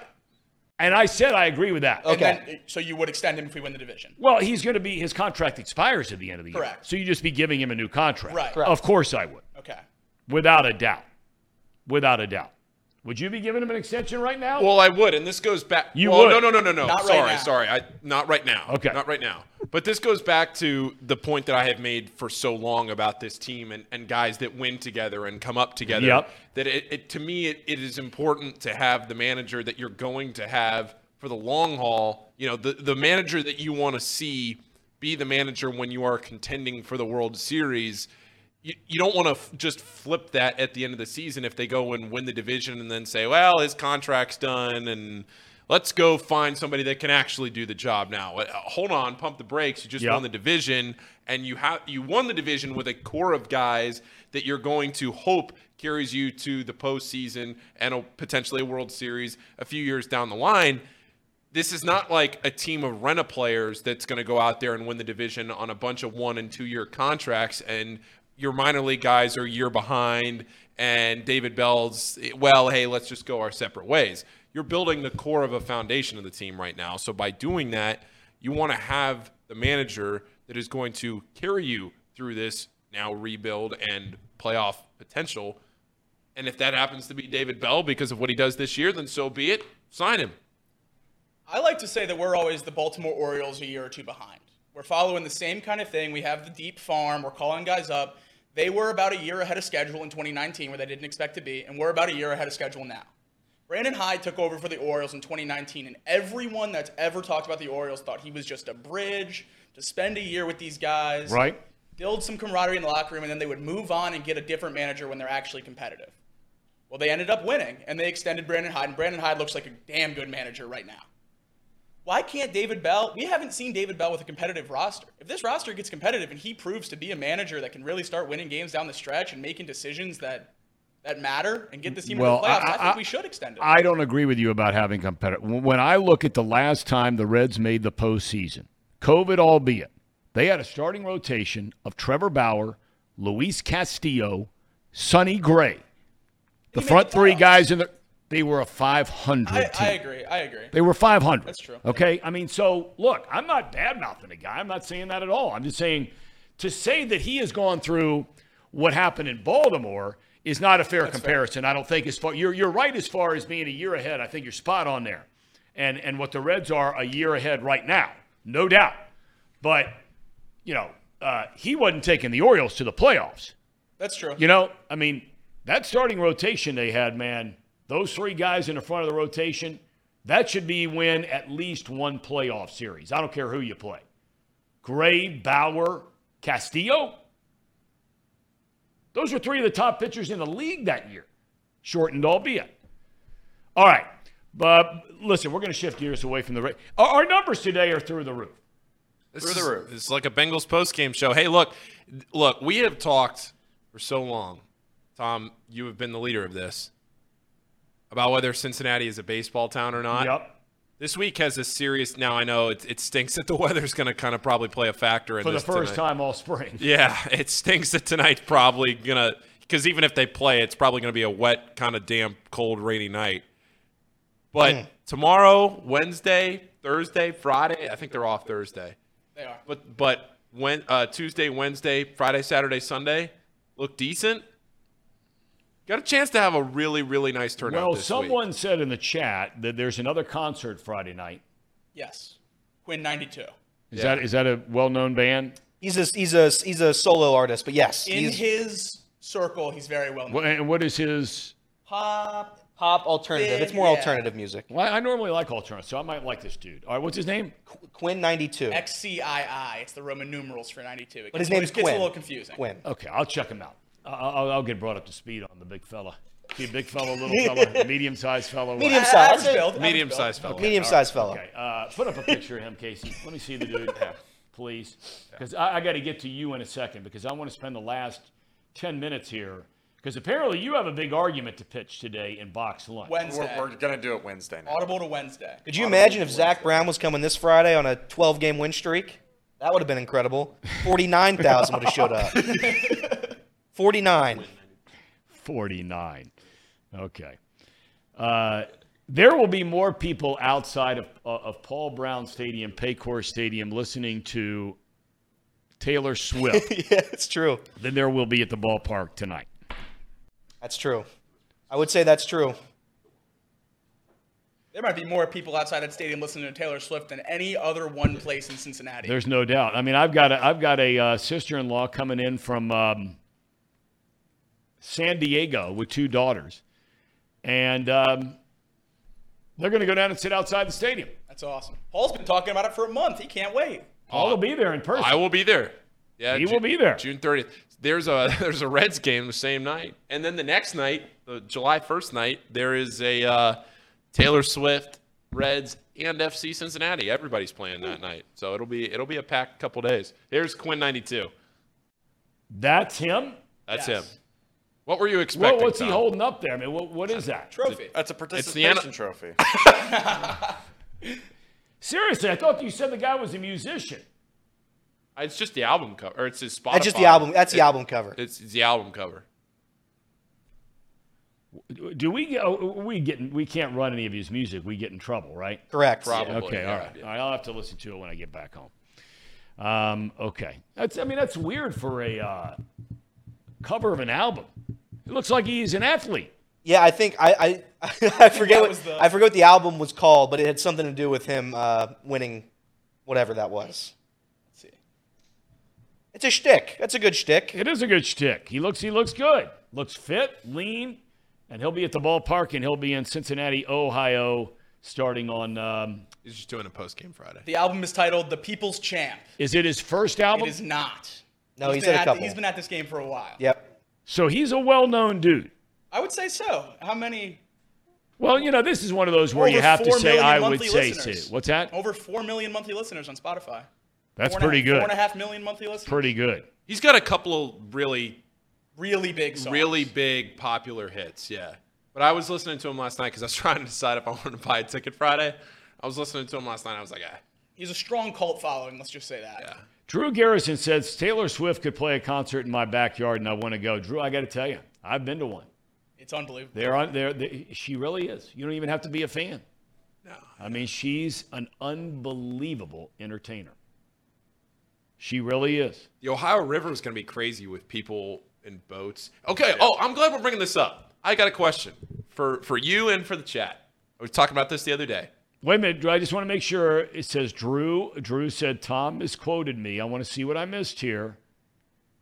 You said here, Drew, Taylor Swift could play a concert in my backyard and I wouldn't go. You guys see that same thing in the chat? I'm seeing it. All right, Drew, help me here. Well, You said I misquoted you. That's what you wrote. Go ahead. Here's my question. Then Taylor Swift has to spend a night in Cincinnati because she's playing June 30th and then she's playing her second show July 1st. Yeah. Where do we think she stays in that off night? Does she get a house in Indian Hill? Because like a lot of the tennis people, they Federer, all them, they all rent a house, but they're here for like a week and a half. Covington. Yeah, Covington, Indian Hill, wherever. Oh, you talking about Taylor Swift? I think she'll stay in one of those. Well, so what I'm asking is, do you think she gets like an Airbnb? Do you think she gets the whole top floor? It's a good of question. Like the Westin, or It's a good like question. one of those? It'll be a built-out operation, I think it's kind of. Yeah. I was sitting there. I was like, I wonder what her team puts her up in. It's a good question. It's a really good question. What they do. I mean, generally the hotels are going to be able to provide a lot more security. Yes, if it gets out, then you've got thousands of people. But it's the same thing for an Airbnb. I mean, if they find out what the location is, now all of a sudden you don't have the built-in security of a hotel. You can go out and spend money on security, and there are companies that do that. I don't know. What do you think, Casey? Hotel or house? Ooh, that's a good question. I'm going with house. Okay, Paul. I'm also. I'm gonna say hotel because I think she gets the whole floor of a hotel. I think that's what she's gonna do. All right. It'll be a house. Hotels will be filled with her fans. Yeah, that would just be a lot of. There would be no point. Okay. She might as well sleep in the bus. But if they can get her in and I don't know through the back door, the press would be all over. It wouldn't matter. I know, but you know what happens here? Well, Jake, you answer first. What do you think? Hotel. I think if Taylor Swift is staying at a house, that address gets out in under 30 minutes and it's flooded. You don't think that house would have a gate? I don't. You have that, a gate, but there's only one way in and one way out. You know, and the thing about I've stayed in a lot of hotels where presidents have been there, right? Things like that, where you're talking about a whole different animal now. I mean, you got Secret Service, you got all kinds of stuff going on, right? I mean, all these hotels have the freight elevators, they have the back elevators. They can set this thing up where even if word got out where she's staying, they will figure something out to make it happen. If you do it in a house, and there's only one driveway in and out, and you've got to walk out the front door to get in a car because there's only a driveway right there, little U-turn, even if it's some mansion up Indian Hill, right? Yep. You still got to come out one driveway that goes to Gibbon Road, whatever it is. So, yeah, I think I'm with you guys who say hotel. I'm predicting hotel. Jolly points out, and I had thought of this, but I didn't really know how feasible this was. You think she just flies to Nashville or New York and flies back? It seems no. It seems like a lot. I think Nashville's decently feasible. It's pretty close. She's not going through TSA and everything. She's just hopping on a plane. She'll hop on a PJ after the concert. CVG or Lunkin. CVG or Lunkin. There's no question about that one. I think Paul might be onto something. She's at Lunkin. 100% Lunkin. And that's not even debatable. She is in and out of there easy. Question. Yeah. Hey, that's a no-brainer. The only big ones of private planes that go into CVG is when you get to like Air Force One, because they don't have enough runway space at Lunkin to handle that. But they have that private hangar at CVG. No, I know they do, but I'm saying they have multiple private hangars at Lunkin. Oh, and yeah. You just get right in, and you're 7 minutes from the stadium. Yeah. Once you land there, that's a big league operation over there. Yeah. Why not Butler County? Stay right up here in Hamilton, Ohio. No better place to be. Helicopter in. What's so funny, Elliot? Nothing was funny. Reed will be here in a minute. No, nothing was funny. That's a realistic option. Sir Boy Wonder says BLP should know a lot about Lunkin. Liberal elite. Just like Taylor Swift. I mean, she's in there telling us all about, climate change, and she's logged millions of miles on her private plane trying to tell us all about that. Sir Boy Wonder, Tom's a Southwest guy. I am. I used to argue with my broadcast mates all the time. They badmouth Southwest. There was a time not too long ago, not anymore, but there was a time not too long ago where they were the best airline out there. If you wanted to go and be on time, right? They had the best service, and then COVID hit, and I don't know what's happened since then, and they're not the same. They're not the same. They started telling guys, you got to leave if you don't get the shot, and now all of a sudden these pilots are all gone, and they don't have enough pilots to fill the planes. Red Roof Inn in Middletown. Beautiful spot. Oh, yeah. Yeah. What would you say the Betfred odds would be for Taylor Swift staying at the Red Roof Inn in Middletown? Plus 300 trillion. Plus 300 trillion. You put $1 and you're set for life. Oh, okay. All right. Do we have a cherry on top? We do. All right. Let's have at it. It's time to get out of here. Near and dear to your heart, Tom. Can't wait.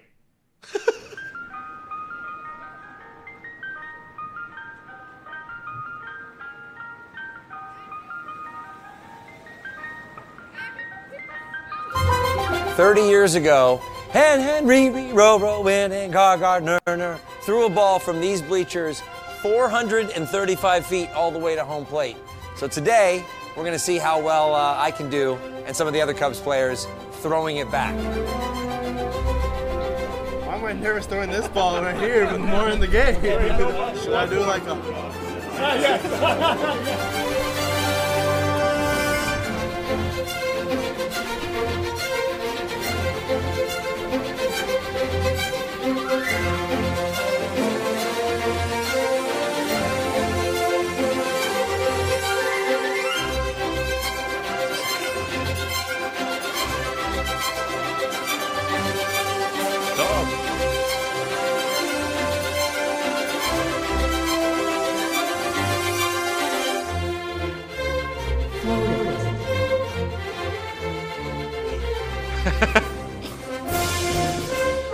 I'm going to try not to hit the groundskeepers out there.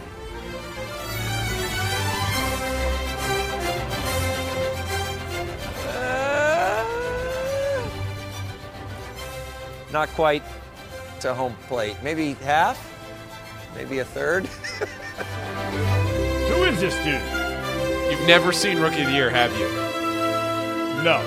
I realized that about 10 seconds into the clip. 30 years ago. I saw that look on your face. I wish we had an alternate That's angle. the guy that was in the movie, I'm assuming. That was Henry Rowengartner. Okay. All right. Okay. Well, I mean, it'd have been nice if those guys were trying to throw it. Well, yeah. That's what you get in Chicago. Just a lot of guys that don't care. Nobody would. That stadium was empty. They weren't bringing the hype for what's the character's name? Yeah, whatever that is. Okay. I'm sure that would have been a big clip. Was John Candy in that movie? Yes. Rest in peace. Awesome dude. Legend. Love that guy. Dennis Quaid was in that movie? No, that was the Rookie. Oh, okay. Yeah. All right. Somebody wrote Rookie of that. the Year. Okay. All right. Okay, tomorrow we're hoping, we think we got it nailed down, but, you never know. We're hoping to have Keith Hernandez on, legendary first baseman in his major league career, now a broadcaster for the New York Mets. We'll talk about not only his career, but what's going on with the Mets. We were reading some of the stories today about, they're kicking the ball all over the place. Did you see the guy stole home from the Yankees over the weekend after they commit a couple of errors? The last 5 games where they've scored 7 or more runs, they've lost them all. They're spending $300+ million on that team payroll. And then tonight and tomorrow night, they've got Scherzer and Verlander going in Houston. We have already talked about this Houston team. They're not any good. The Mets want to get on track. They better get going starting tonight. Okay. Thanks to all in the chat. We were up over 300 today at one point in time. 310. It's pretty good. It's pretty good numbers. Pretty good number. 123 likes. We thank all of you for being with us. Casey, tomorrow we're going to have to spend a little time, or Wednesday, I guess it is, since you're making your pitch on Wednesday. Yes. About Geno Smith being a top 10 quarterback in the NFL. Woof. Yes. I also went ahead Good luck. and fixed the stink list to where it is. Yeah, it needed fixing. I saw it. I only messed with the rookies. We That's can do all I 2 did. hours on Everything that. else is right. All right, we're going to spend time on Wednesday. We're going to be like your, what do they call it, like prepping a witness, right? So you're going to make your pitch on Box Lunch Wednesday, right? Right. So you're going to kind of practice on us a little bit. Yeah. Is that fair? Yeah. Okay. All right. That's fair. Okay. And prayers to Mrs. McAllister. Yes. Thank you, guys. You're welcome. Thank you for and that. the chat as well, saying the same thing. All right, Paulie, well done. Casey, well done. Thank you, Tom. Elliot, Jake, great being with you guys. Thank all of you for being with us. We'll look forward to seeing you tomorrow. Good Lord willing, on Off the Bench, presented by United Dairy Farmers. Have a great rest of your Monday.